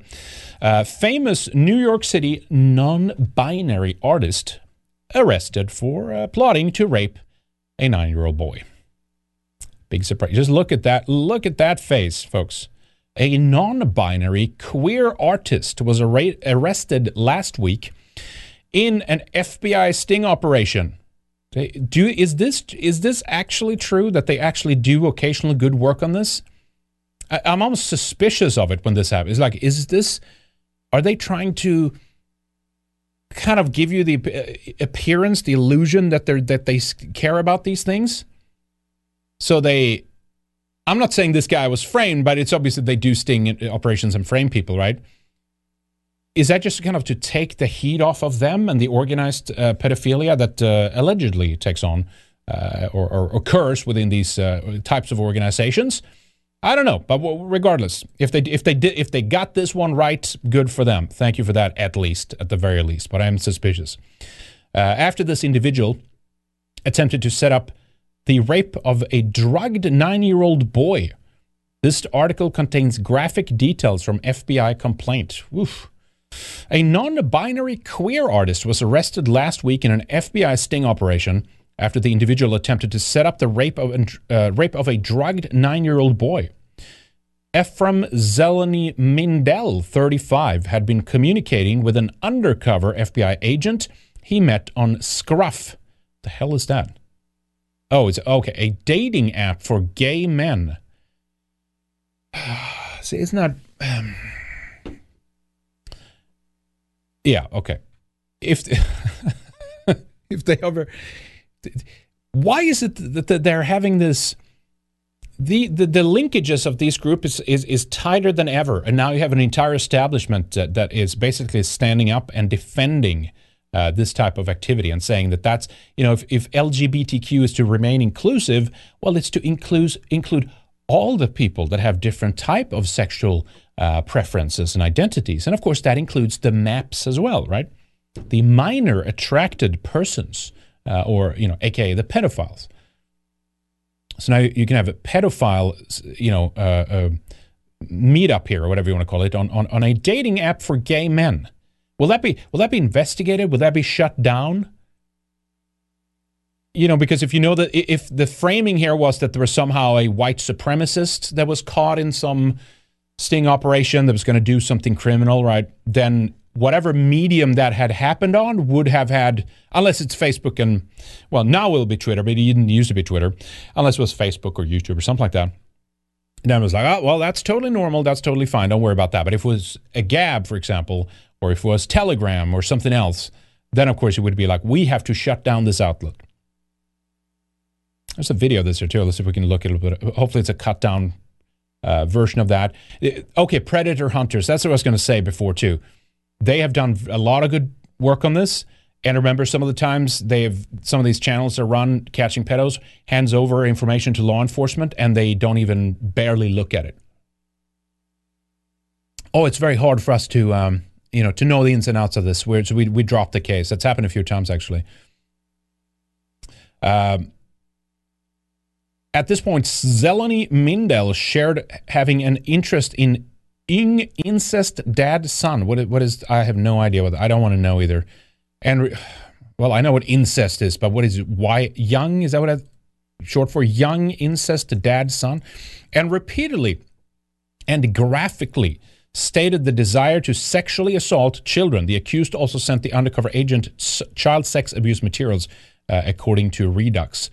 About a month later, the undercover agent pretended to have found a father of a 9-year-old boy who was willing to allow Zelensky Mindel to rape his son. Holy shit. And offer to introduce the two. He actually bought this? I mean, I guess there are people that are monstrous, like demons enough that actually do this kind of stuff. The pedophile eagerly embraced the opportunity and expressed a strong desire to sexually abuse the child to the second agent. Arrangements were made for the rape to take place, with Zelensky Mindel believing the child would be drugged prior to the assault. Holy smokes. All right. I mean, I think I know what this is. We don't have to go through the details. It's just sickening. It sickens me. But yeah, this is queer artists. This is your non-binary LGBTQ people now, right? God Odin says, sometimes I just don't know how you can look at this nonsense every day. Respect even the clowns, the full clown makeup, the clownist part of clown world are saying, what the fuck at all this shit? Yes. It's kind of cathartic to like get that, like to expose it, to look at it. This story, though, is obviously not something you laugh at. This is just full-on catapult time and nothing else. Give him a trial and then, straight to the catapult. But yeah, a lot of things are just, it's good to laugh at it. It's good to ridicule and make fun of these people. That's I genuinely believe that's a good thing. And if there's anybody out there that feel, that overwhelmed with this or this is too much, which I totally understand, just step away. There's no point in wallowing that. Check out the videos we do. There are more practically oriented, or what do we do videos, and we're putting that one up probably later tonight as well. We did I think a decent segment of the Weekend Warrior show on that too, like basically what can we do, right? That's going up on the main channels here a little bit later today, or possibly tomorrow, depending on how late the evening gets here. All right. Anyway, thank you, Gordon. I appreciate that. Someone has to expose it. That's just how it is. Someone has to wade through this, and in an attempt to help to wake people up, and it's the purpose of it is to be the fire and the motivation for people to get off their ass and start doing positive things in the world. And it might not work for everybody, but I think there's a lot of people that need to hear this stuff, and there's still a lot of our people, a lot of our folk are in the dark. They're unaware. They don't know how bad it is out there. And, that's why sometimes escapism and not looking at those things can be the worst thing for our people. But if you've been in it for a while, and if it's one of the things that starts to, impact people negatively instead, then yeah, absolutely. Absolutely step away and just look at more the creative and hands-on positive stuff for sure. Okay. So let me show you this, right, just in conjunction to this kind of stuff. Remember this graph here, nothing to be proud of. perfect correlation between childhood rape and homosexual behavior. 47% of gays admit to having been raped by an adult man during their childhood or adolescence. And the source for this is Archives of Sexual Behavior, comparative data of childhood and adolescence molestation in heterosexual and homosexual persons from 2001. Apparently, there's an issue with domestic violence as well, which I didn't know. But of course, those kinds of stories that we just looked at, right? Famous non-binary plotting to rape a 9-year-old drugged kid. The reason why you're seeing them being emboldened is because the establishment is basically backing them up and saying, no, they're not monsters. It's not a it's not a crime. It's a disorder, says the New York Times here, right? From 2014, but oh boy, and by Margot Kaplan. But oh boy, have this narrative picked up steam in the last couple of years. Now, basically, they're admitting and saying, like, yeah, grooming events is us to have access to your kids. And if you're against that, you're a bigot.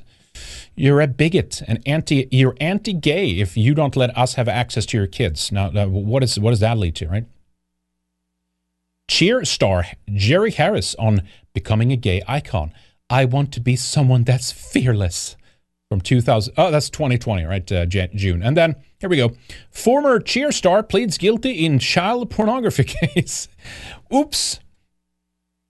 It did not age that well. That heroic piece right there. Oh my God. No, that's where we're at now. They're trying to normalize this. And oh boy, the Salon pieces, the Huffington Post pieces, and we showed you the New York Times pieces, right? This has gone on and on and on for a few years now.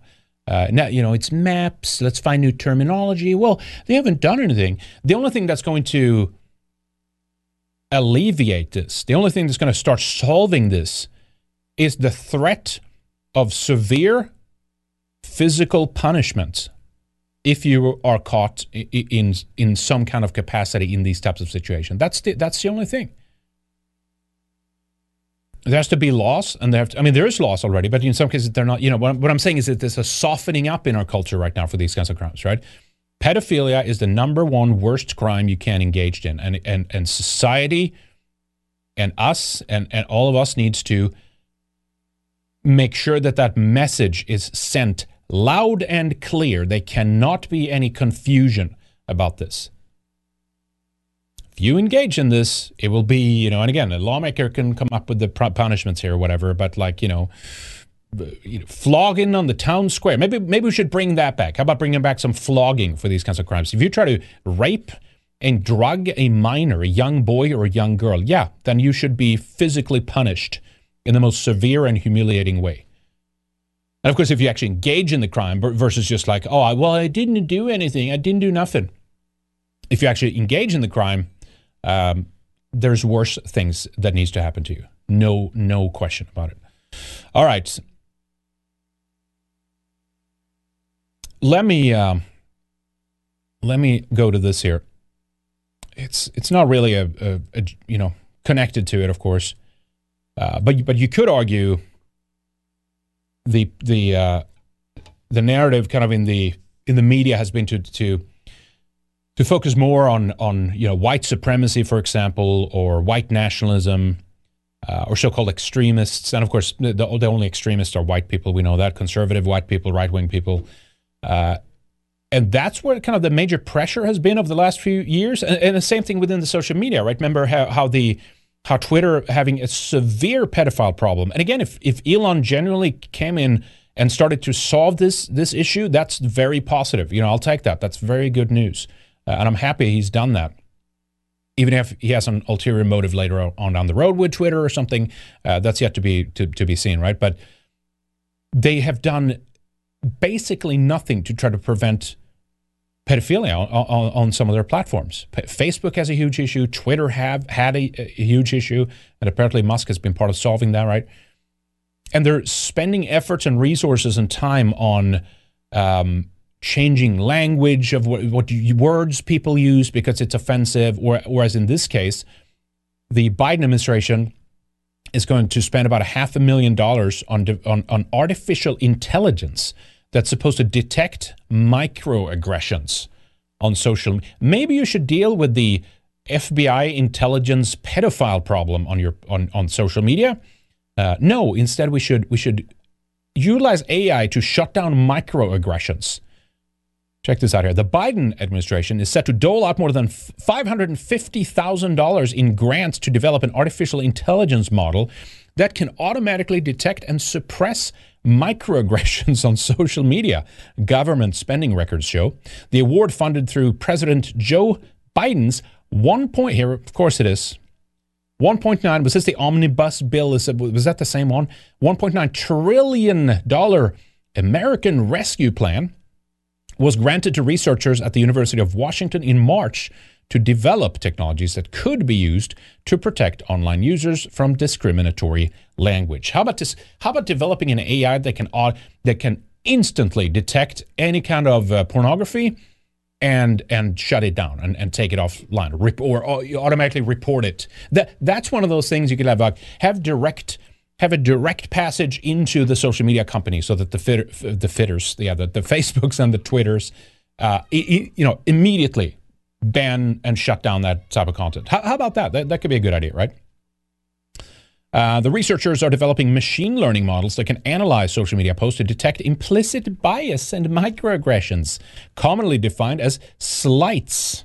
I think I've never heard that. Slights that cause offense to members of marginalized groups. Yeah, such as pedophiles?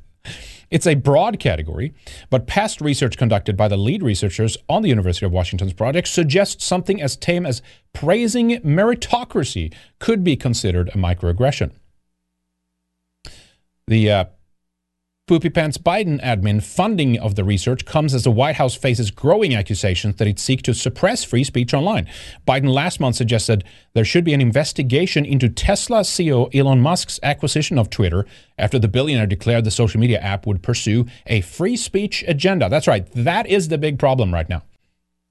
Not pedos, free speech. Internal Twitter communications Musk released this month also revealed a prolonged relationship between, here we go, what we just talked about, right? The FBI and Twitter employees. All right. Good stuff. Very good stuff. We had a couple of leftists banned here, or Antifa actually banned from the platform, which is always good news. I am blocked by that very homosexual individual. So let me go over. Here it is, right? Here it is. Oh, it's Michael Hayden. He blocked me. Elon Musk's Twitter nuked the anti-fascist news website. It's going down. Good. Yeah, they've doxed a number of people. They were part of publishing bullshit back in the heyday when our website was hacked after Charlottesville. Some of you OG old-timers remember that, right? They were part of that whole group. They're an intricate little network of anti-fags that engages in this kind of behavior and doxing and, all kinds of sickening behavior, essentially. So I'm glad that they were banned. Now they're just getting a little bit back. I look forward to the free speech Substack people jumping in to get mad about this one. And then he said, among many other things, it's going down. Did his round up the comings and goings of far-right extremists every week. I know of nothing they ever did that would merit a suspension on this site. They didn't do nothing. It's always the reply, right? We didn't do anything. We just we did totally legal doxing and just hung out people. Where's the oh, here it is, right? To sum things up, neo-Nazi Andrew Anglin on Twitter is fine. Opposing Andrew Anglin is not fine. No, you can't dox people. And furthermore, he has his right to free speech. So, as I said, now they're going to cry and they're going to whine and they're going to be at me about this stuff. Good. They deserve it. I've seen some let's take the high road, kind of like conservatives that, this is worrying that journalists are being banned from. Screw all of that. They created this. They began the fight. It's just a pure pleasure when these people are getting banned right now. I wish the journals would be like perma-banned. I don't know if this it's going down as permaban. It looks like it, but you never know about these things. They might get it back at some point, right? But yeah, it's a private company. They can do whatever they want. You can build your own Twitter. Have you tried not to be breaking the terms of service? Have you tried not to be a violent anti-fascist? All right, Post-Millennial had this one too. Prominent Antifa account IGD News suspended from Twitter, according to the Post-Millennial editor. Andy No, the terror-linked Antifa propaganda site, infamously instructed its reader to, quote, carry out political violence. Yes, they did. Even claimed responsibility for terrorist attacks on a railroad in Washington state in 2020 that led to the conviction of 2 militants. All right, good stuff. So anyway, he had the details there. You know what I mean. He just basically links up and proves that, yes, they're calling for violence. They're basically a terrorist front group that's organizing violence against right-wingers and conservatives and stuff like that, right? And white nationalists. All right. So, speaking about principled conservatives, here is Tucker and Libs of TikTok here has a having a crossover. I think this was yesterday, so maybe that show was already made. I'm not sure, but this was what Tucker said. Now, pay close attention to his right hand here. Hey, and see what's on his right hand, Tucker. Hey, it's Tucker Carlson. I have been reading Libs of TikTok for almost 2 years now. Libs of TikTok has been on our show, but behind a screen. I'd never been around Libs of TikTok, and then today she showed up. It's a she, I'll tell you that, in our studio using her real name. It's true, I'm right here. She's even cooler than I imagined. So she'll be revealing herself on our show. All right. So, face docs, I guess, for, was it Shaya Reitschik, or what was it again? She's a Jewish woman. She does good work, obviously, at the Libs of TikTok, aggregating some of this insanity. You can have a good laugh and, quite worried, too, when you look through it, of course. But did you see what he had on this right hand? It reminded me of, yeah, that's right. I did a tweet on that a while ago. His little Kabbalah bracelet, speaking of which. Isn't that interesting? You guys remember that? This was one of the interviews he did, right? Now, some people kind of, it's just a lucky bracelet, right? But if you search for Kabbalah bracelet, that's what you get. Is that one for, let me see, red corded bracelet with, what's on that thing? $2,150. Hamilton Jew. I'm not sure what that is, but red bracelet, $2,150. That's quite steep. Red string protection, powerful protection, Kabbalah, red string. Anyway, that's Tucker for you right there. Tucker does some good things. I'm not only going to complain on him, but this is an entire world. The celebrity world loves this, right? The Hollywood celebrities all into their Kabbalah bracelets, and of course in the extension, Kabbalah is a whole field. Here's Madonna, I think, right? Kabbalists do it better. And interesting, when I saw that is when he did the here's some other ones, by the way, that we posted, right? Ivanka Trump with Kushner, of course, which showed up with Musk, coincidentally, right? It's a little circle jerk. It's a little club. You ain't in it. Here is the clip that was found out with. Remember this guy? And both of us have a family background in the real Washington. Yes. And so, what they think of... And pause there and just tell our viewers what your background is. My dad was a foreign service officer, which is... so I went around living in embassies and consulates around the world. I was kind of an international Jew, you might say. Actually, I always wanted a lifetime subscription to International Jew magazine. Can't you see it?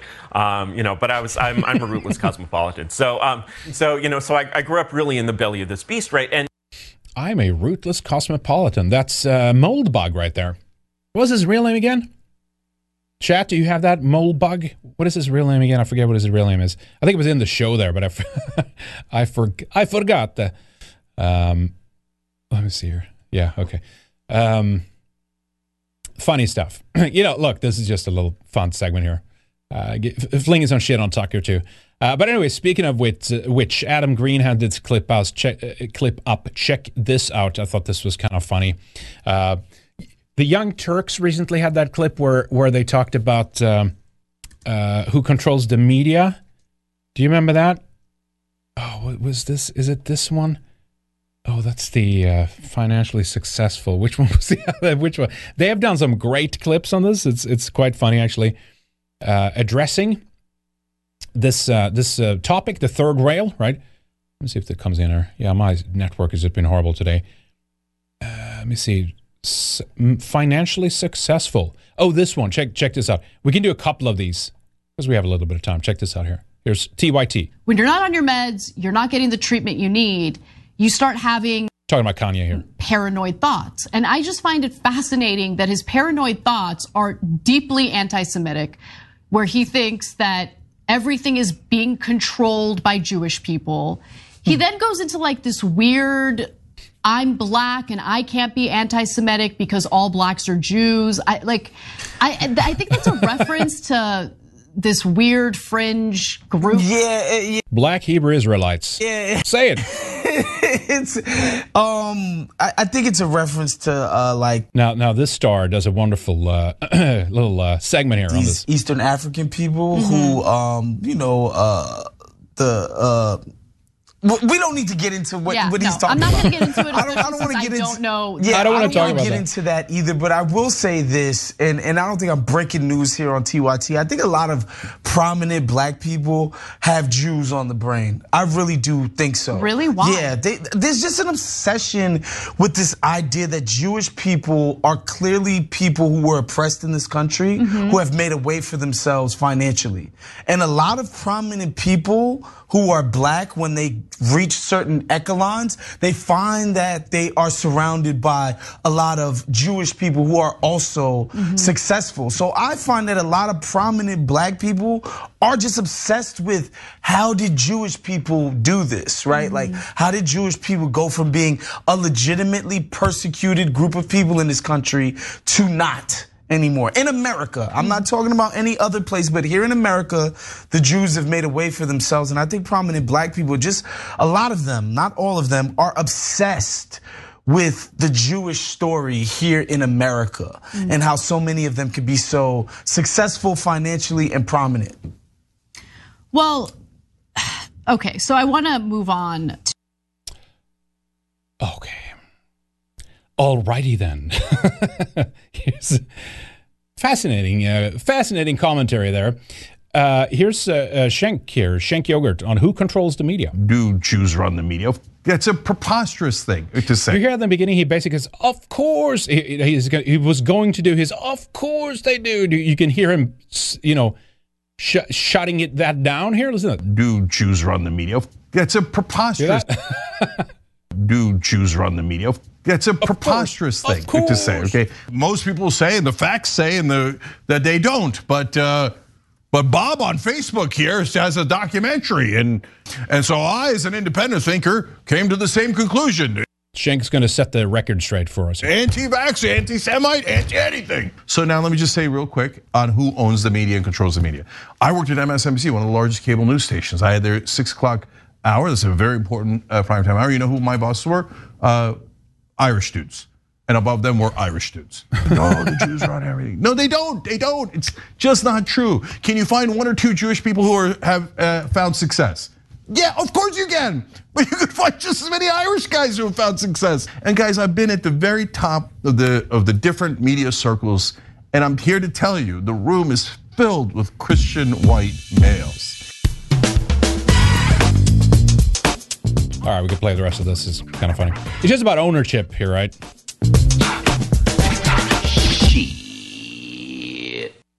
All right, so they had a follow-up here today on all of this. They were talking about, I think, to summarize it, why Jews are the best, the greatest, and I think they're hinging around like the religious argument. Basically, in terms of exclusion, it's an exclusionary thing, right? Now, they do proselytize it to a certain extent, but what's interesting here, you can also extend to the conversation to what really is a religion or a cult, right? Because, of course, we have modern cults and modern religions are rising up as well. I'd say liberalism is a religion. I'd say anti-whiteness is a form of religion. It's these weird new cults. But anyway, I'm getting ahead of myself. Listen to what they said here regarding this. Jewish people are my favorite religious people. You want to know why? Because they don't want you. They don't want you. Like, in fact, if you want to convert to Judaism, which is funny because, sorry to interrupt immediately there, but which is funny because as soon as white people have something that's only theirs and we don't want you, then that would have been a problem, and these people would have worked day and night to get in there to ensure that you cannot have something that's exclusively yours. But in this case, it's wonderful. Now they just talk about, because they don't try to push their religion on me. Oh yeah, is that really true? Like, in fact, if you want to convert to Judaism, it is one of the most difficult things in the world. They don't go around trying to force their religion onto you. They're the best. Yeah, we'll get to that. Right? Live and let live. Believe and let believe. Like, why do I have to believe what you believe? Yeah. No, the fact that they leave us alone is wonderful. Oh, they're the best. Okay. They leave us alone, folks. Okay. Jewish people are my favorite religious people. You want to know why? Because they don't want you. Is this the same twice here, maybe? They don't want you. Like, in fact, if you want to convert to Judaism, it is one of the most difficult things in the world. Yeah, they don't go around trying. Anyway, I thought that was kind of funny, actually. But then my argument was like, well, it depends on how you define religion, isn't it now? I mean, it has been.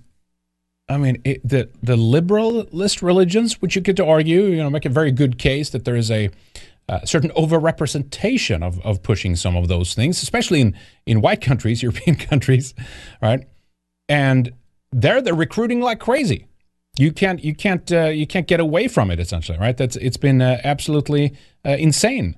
As I said, yeah, anti-white liberalism is one of the most successful religious cult movements in the modern age. Was one of the comments I made on that. And I stand by that. I think that's true. I think we have multiple different religions, running concurrently, and you can just pick and choose which cult, and they bleed over. It's one of those. Was it the Venn diagram? Is that what it is? Bleeds into each other. But anyway, the Young Turks always have very tasteful commentary on that kind of stuff. Glenn the Chinaman over at Entropy says, "Do you think Bankman, speaking of Shmuel Bankman Fried, or is it Freed, will get Epstein? Will Bankman get Epstein?" You know what? I haven't thought about that. I'm wondering. I'm trying to answer that. I'm wondering about how it was found. It was an accident, right? It wasn't meant to be found out. I don't think he was thrown to the wolves. He's not a scapegoat. He's not a sacrifice. I mean, as soon as they just couldn't stop it, then everybody like, oh, we're disconnecting from the guy. I had nothing to do with him, kind of like Epstein, right? But that could mean, yes, he might actually be taken out of circulation because it could be too many ties and it could get too deep. It could get too complicated. Remember how long it took before he got arrested, for example? What was that about? Why did it take so long? Bahamas, I think, is finally extraditing him. I think this was happening. Was it this week that was happening? I think it was, actually. But yeah, I think, Glenn, I think I got to say yes. I think or something will happen that basically ensures that he will not be able to communicate more with the public or be seen or having a kind of public hearings or anything like that. Remains to be seen. It was a very interesting question, actually. But yeah, I think I think something went horribly wrong there, and it wasn't meant to be. It was essentially was it CoinDesk or was it Cointelegraph that wrote that piece about how they basically don't have enough money to in their coffers, and then Binance was supposed to buy them up, and they pulled out of the purchase. I believe that's how it unfolded. And then everyone's like, "Oh shit, they're not solvent, or what's the term?" And everyone started trying to take out their money, and then down the ship went essentially. All right. Anyway, a little bit of this, a little bit of that here in our rando show today. Check this out. I came across a clip here with Logan Paul. Remember, he's become very, very famous YouTuber and stuff like that. I put it on Telegram too. You should follow us over there. t.me/RedEyesTV. We put news and stories and stuff like that. We upload all the videos on there too, by the way, if you want to watch our stuff over there. Or of course, we go out live there as well. Shout out to Telegram. I captioned it like this: Logan Paul, back in 2016, has a death in the family. He goes up to his parents in Connecticut. Yes, Connecticut. And this is the line I imagine he said to his mom there. He's going to meet his family, right? Mom, can you say something about me in front of the cameras? Very just casually, organically, something that kind of, I don't know, might help advance my my celebrity status and maybe my career in Hollywood. And then this happens. He's flying, son! That's something your vloggers don't know. What? You have a little bit of Jew in you. Where? And like... Grammy was a Bucks bomb, and your dad was... All right, Bucks bomb. What else am I that I don't know? What else? What else am I? You are Welsh. I'm Welsh? And Irish. I'm German. So I'm just an ugly mutt, huh? I'm just an ugly mutt, huh? Why would she... Why does that matter? Isn't that what the line was? Imagine saying, you are 100% white, or something like that. Well, this is concerned. What's going on with this, right? Anyway, this rando stuff, but I thought it was funny. Speaking of the topic we're on here, right? Logan, he has been, they've been pushed like crazy. They're doing like all the boxing stuff now. Is that not what they're doing? I don't know. I don't keep up with this stuff, but it's always funny that like these totally organic YouTubers pop up and they get kind of pushed to the front lines for some fascinating reason, right? All right. Speaking about the movie industry, we should investigate it. We should pause the movie industry until we can figure out what's going on, because now it's killing people. Man dies following heart attack, possibly triggered by excitement while watching Avatar 2. It is a horrible Avatar, the message in it. It's basically an anti-white movie. If you Google or, just Wikipedia then or something, like this is just a mainstream stuff, the noble savage, then you get where I'm coming from. That's all of this is. Although every human that shows up on this planet, I forget what it's called, the planet in Avatar, is not a white person. The entire framing of how they act and what they do and stuff like that is basically they're white people. It's like this, they're constantly with their coffee cups, and it's like, this is the American worker. It's like, of course, the humans are there sabotaging everything. So you could argue it's anti-human as well, but it's distinctly like the humans are the white people, and the poor, innocent, blue, tall Smurfs, the avatars, are the noble savages and the victims of this. And it would be a wonderful kumbaya fest as long as these evil white people hadn't shown up from Earth, essentially. And I do say that the propaganda is very, very heavy in it. And they're very skilled in presenting the image that I genuinely think people that are like not attuned to propaganda monitoring will be swept up in, and they might potentially look at this and be all angry. So I don't know what happened here. Obviously, the guy could have been vaccinated, so let's not get ahead of ourselves here, right? But it is funny though that things that kill people are only problematic if it's something overall that's not beneficial to the establishment, right? I'm not saying that movies have killed an inordinate number of people throughout the decades, but there's people that have been hurt. Wasn't the Alien one of the first major Hollywood horror movies, right? Ridley Scott directed the first one back in, was it 79 it was released, 78, something like that? And it was people that were having not seizures maybe, but they passed out, right? They fainted, I think, in the movie theater and stuff like that. Can we investigate this until we can figure out what's going on? Can we shut down Hollywood and the movie industry? No, we can't do that. Epstein stuff. We covered in the Weekend Warrior show, we covered Sarah Ransom. She's one of the victims of Epstein, and she claimed that she actually has not only seen videotapes of Epstein and two of his associates, I assume, raping an underage girl on video. She's taken copies of this. Huge story, right? Huge development, I guess, for lack of a better term, in that story. If we can actually get some names and rekindle this up to the surface again. It bubbles up here and there with this, and such as in this case with this story with Les Wexner, which of course is speculated that's where a lot of the money came from that Epstein actually wheeled, right? But we need some major break in this case to get more attention to it so that we can start putting pressure on like the people responsible here for like not releasing clientele lists and stuff like that. The whole thing needs to be blown wide open. And if we can have a copy of a tape like that, that would give us 2 new faces, for example, or unless they're already known or you know. Oh, that's right. I think she mentioned Dershowitz might be one of them.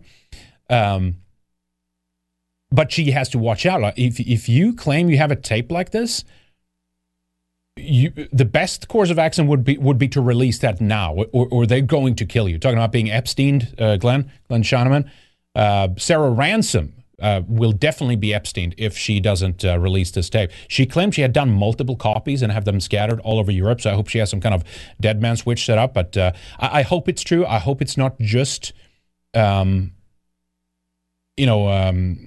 exaggerations or to garner attention or something like that. So I hope it's true. Anyway, so speaking of, we'll keep monitoring that. But anyway, there's some new, this is to plug, I guess, a documentary. And the chances are high that this will be a disappointment too. It's something new on Hulu. We'll see what happens. But regardless, if we can get some information about Les Wexner out of it, that would definitely be good. Let me see.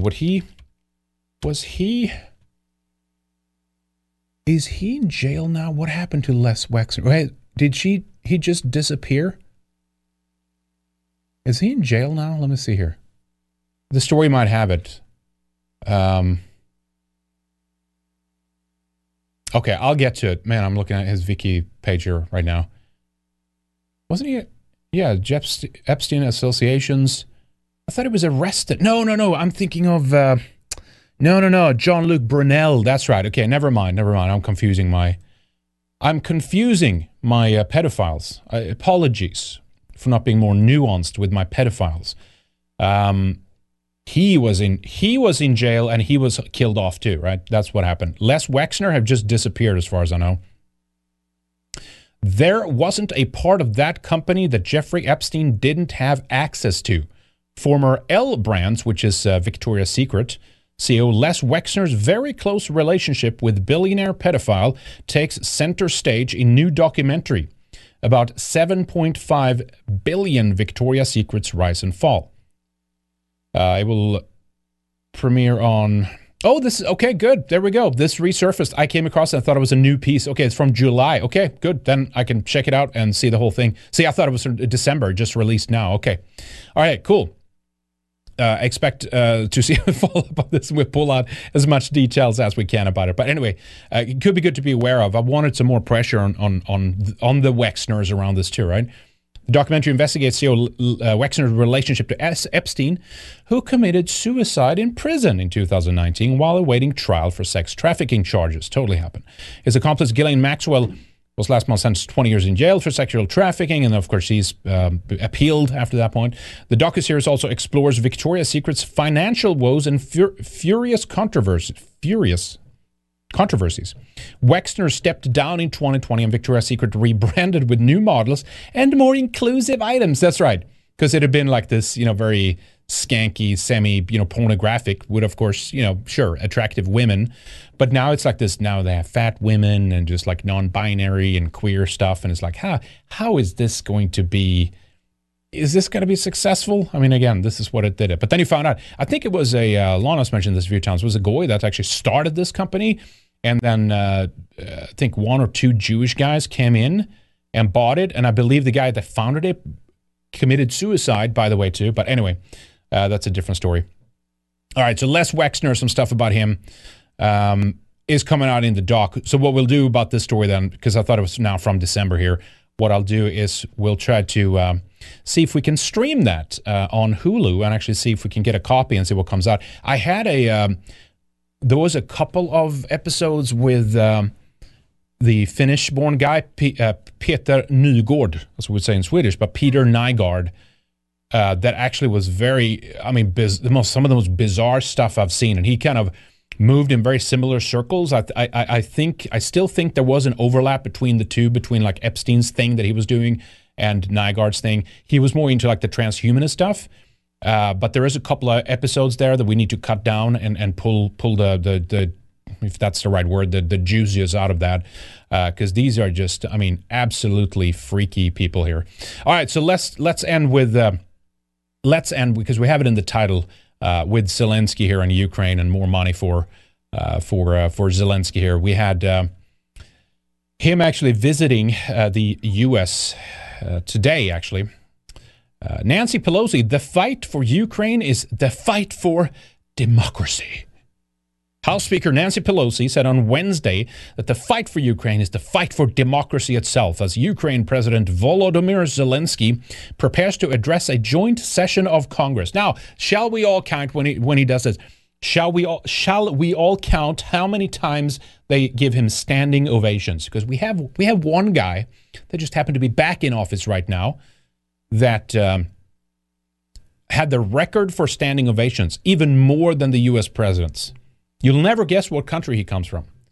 Pelosi wrote, the fight for you. Okay, we have that. Don't repeat it. It's the fourth time they're repeating that.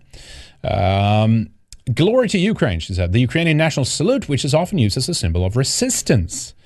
Pelosi released her statements as Zelensky will meet President Joe Biden on Wednesday. We have that footage. We'll play a little bit of it. And then he will address a joint session of Congress on Wednesday at 7:30 p.m. Eastern. So that has happened live here, actually, as we went live. We'll check that out later. This is a very historic day, Majority Leader Stein Hoyer said. Zelensky arrived to Washington, D.C., follows as Congress is currently expediting a $1.7 trillion 4,155-page omnibus bill, and I think there's part of that, right? The bill along with part of that bill that's going to go to Ukraine. The bill along with funding for federal government will grant Ukraine $45 billion in military and economic aid. It's just such a shit show with this stuff. Congress has already appropriated $66 billion for Ukraine's protracted conflict with Russia. Along with tens of billions of dollars in aid to Ukraine, the omnibus bill will also create a Ukrainian independence park, in the heart of Washington, D.C.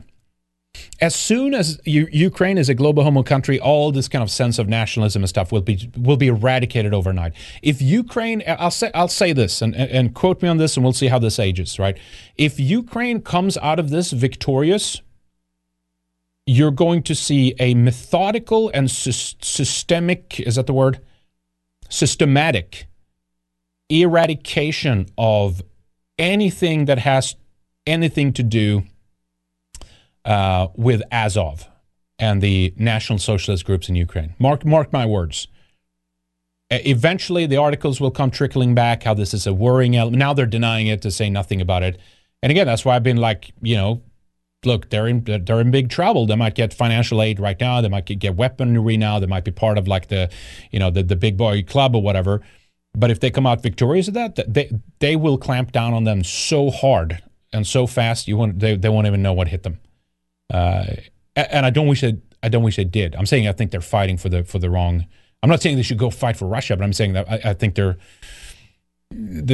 they shouldn't do what they're doing. But anyway, they've made their choice. They're doing what they're doing. Hopefully I'm proven wrong, but we'll see. Of course, they might not come out of this victorious. That remains to be seen. Here's Biden announcing this $1.8 billion security aid package to Zelensky. To make it easier for the Department of Defense to procure critical munitions and defense materials for Ukraine and other key materials to strengthen our national security. Today, I'm announcing the next tranche of our security assistance to Ukraine. $1.85 billion package of security assistance that includes both direct transfers of equipment that Ukraine needs, as well as contracts to supply ammunition Ukraine will need in the months ahead. It cuts off there. Yes, the Patriot missile system, which they said, we'll never send that. You got it. We're sending you that, right? Used to provide Patriot missile system to Ukraine.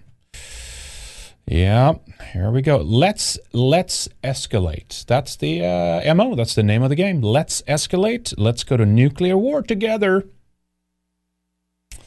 Here is, let me play that CNN clip. This is good stuff here. Oh, here's a message here. Pelosi sent this letter to lawmakers about Zelensky's visit to the capital tonight, where she compares his visit to Winston Churchill visiting Congress in 1941 to ask America to go to war with the Nazis. It's with great pride and solemnity. Is that how I say it? That tonight we will welcome President Zelensky of Ukraine to address a joint meeting of Congress. I encourage you to read my letter of invitation to Zelensky. I thought is she not out?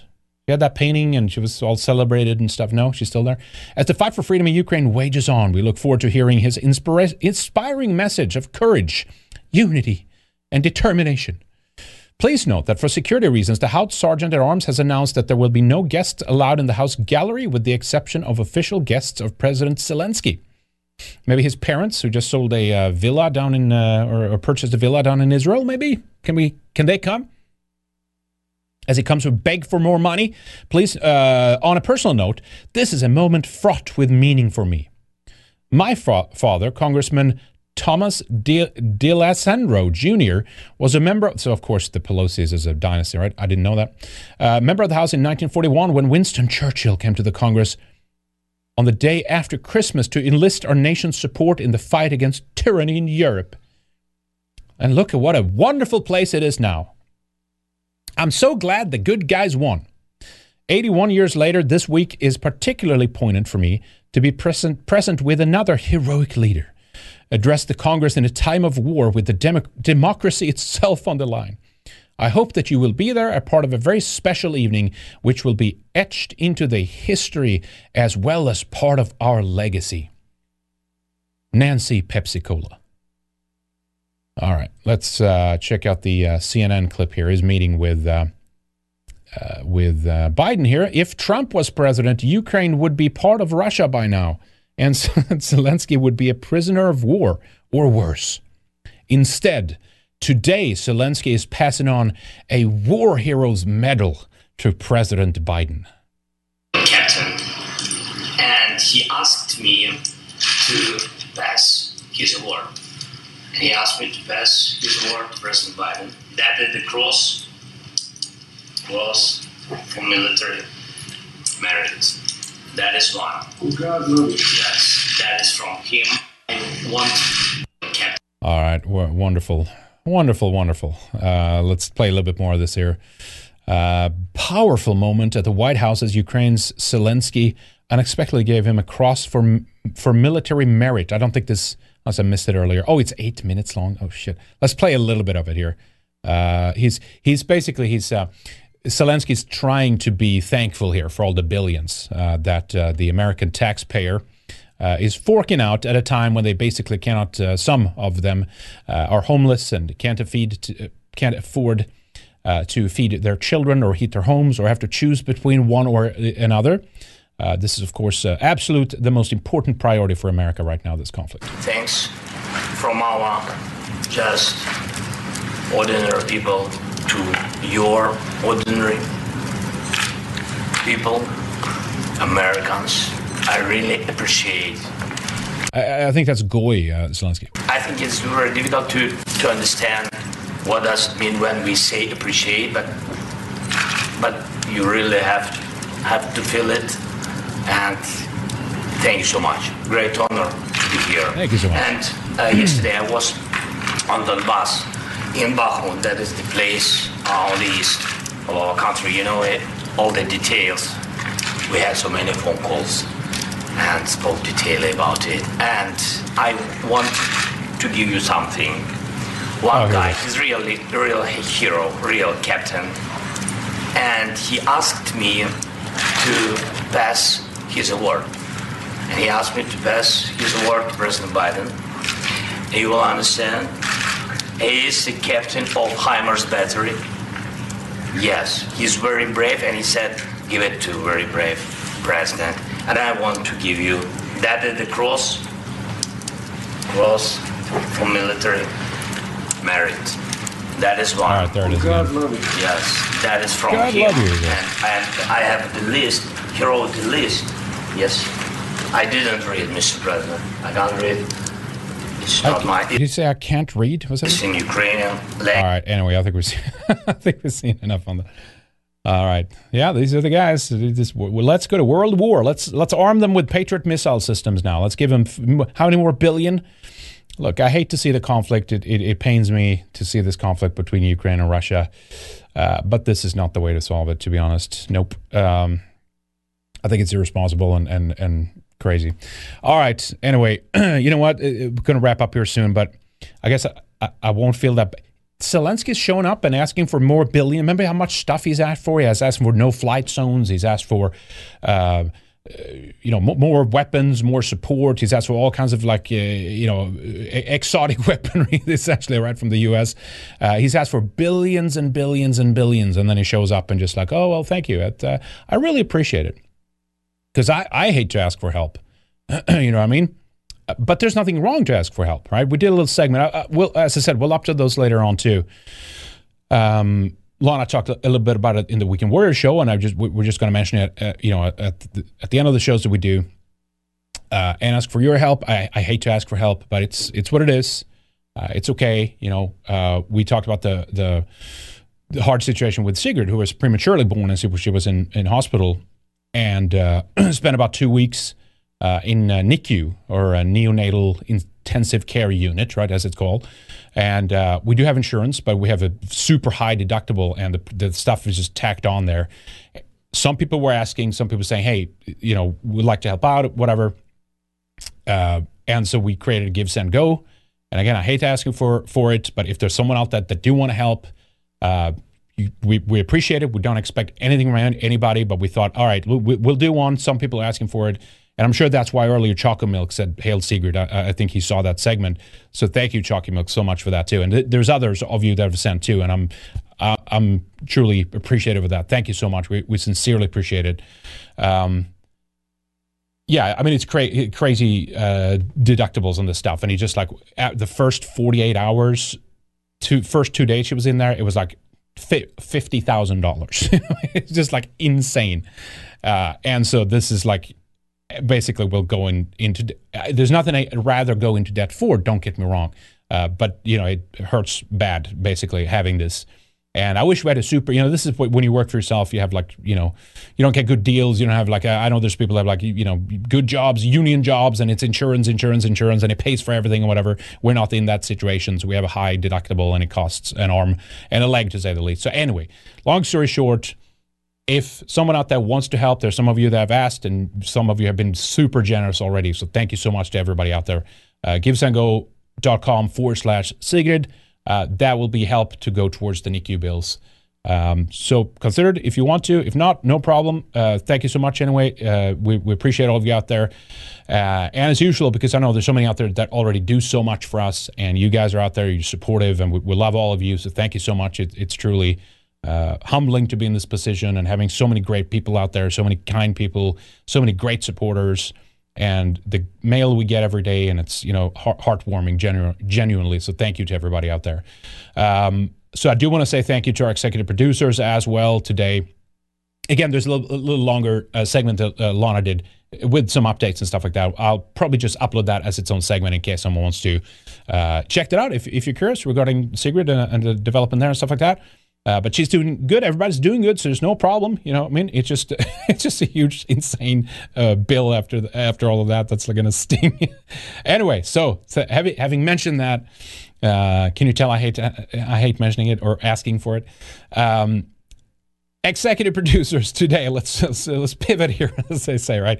Thank you guys. We appreciate you. We have T. Lothrop Stoddard, V. Miller, Resident Revolt, Good Luck Lap, Jake, Red Pill Rundown, Chalky Milk. Thank you so much again, Chalky Milk. We appreciate you. Thank you so much. French 47, Mark Smith, No One, Jeebs, President Ubunga, Fetch Me If You Can, Mongoose, William Fox, Angry White Soccer Mom, The Second Wanderer, Operation Werewolf, and The Ride Never Ends. Thank you, executive producers. We appreciate you guys. And also producers, Mr. Walker 696, Johansson, Leroy Dumond, Snark Pop, and Eyes Open. And if you have gotten one of these recently, we'll get on it. We're a little bit behind, but we'll get on it. Thank you so much, guys. Do apologize if you're not into the rotation yet, or maybe if you're not in there anymore and can't. Not a problem. We thank you, everybody. Thank you so much. You guys are awesome. So thank you for being there for us. A couple here from Lars Hagebeck. Baby money, don't mention it. Thank you, Lars. Appreciate that. It's very kind of you. God Odin for Sigurd. Hail. Thank you so much, by the way.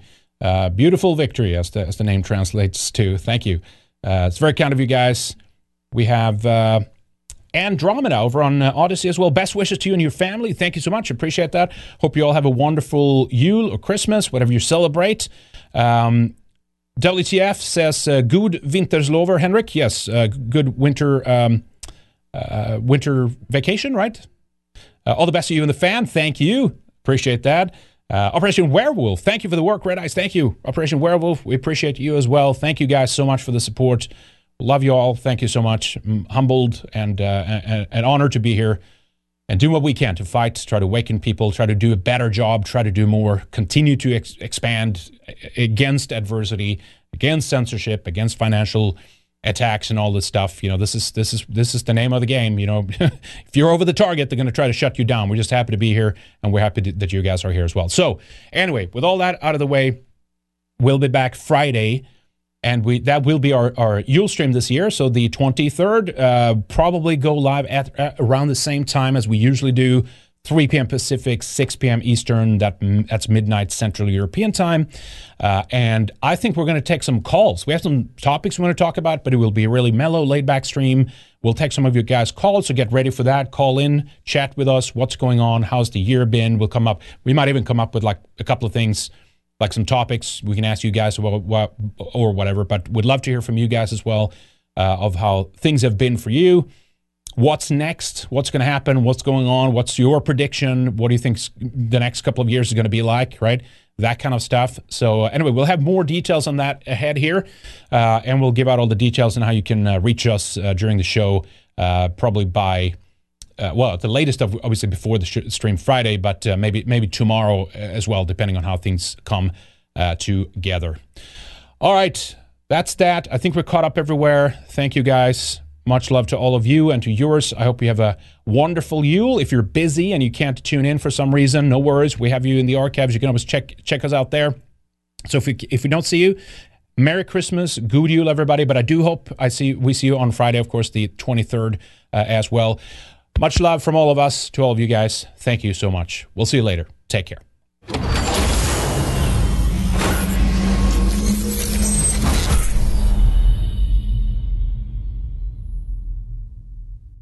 Thank you for watching. Go to redicemembers.com and sign up for our exclusive members content. Don't miss our latest shows, interviews, and other videos only for subscribers.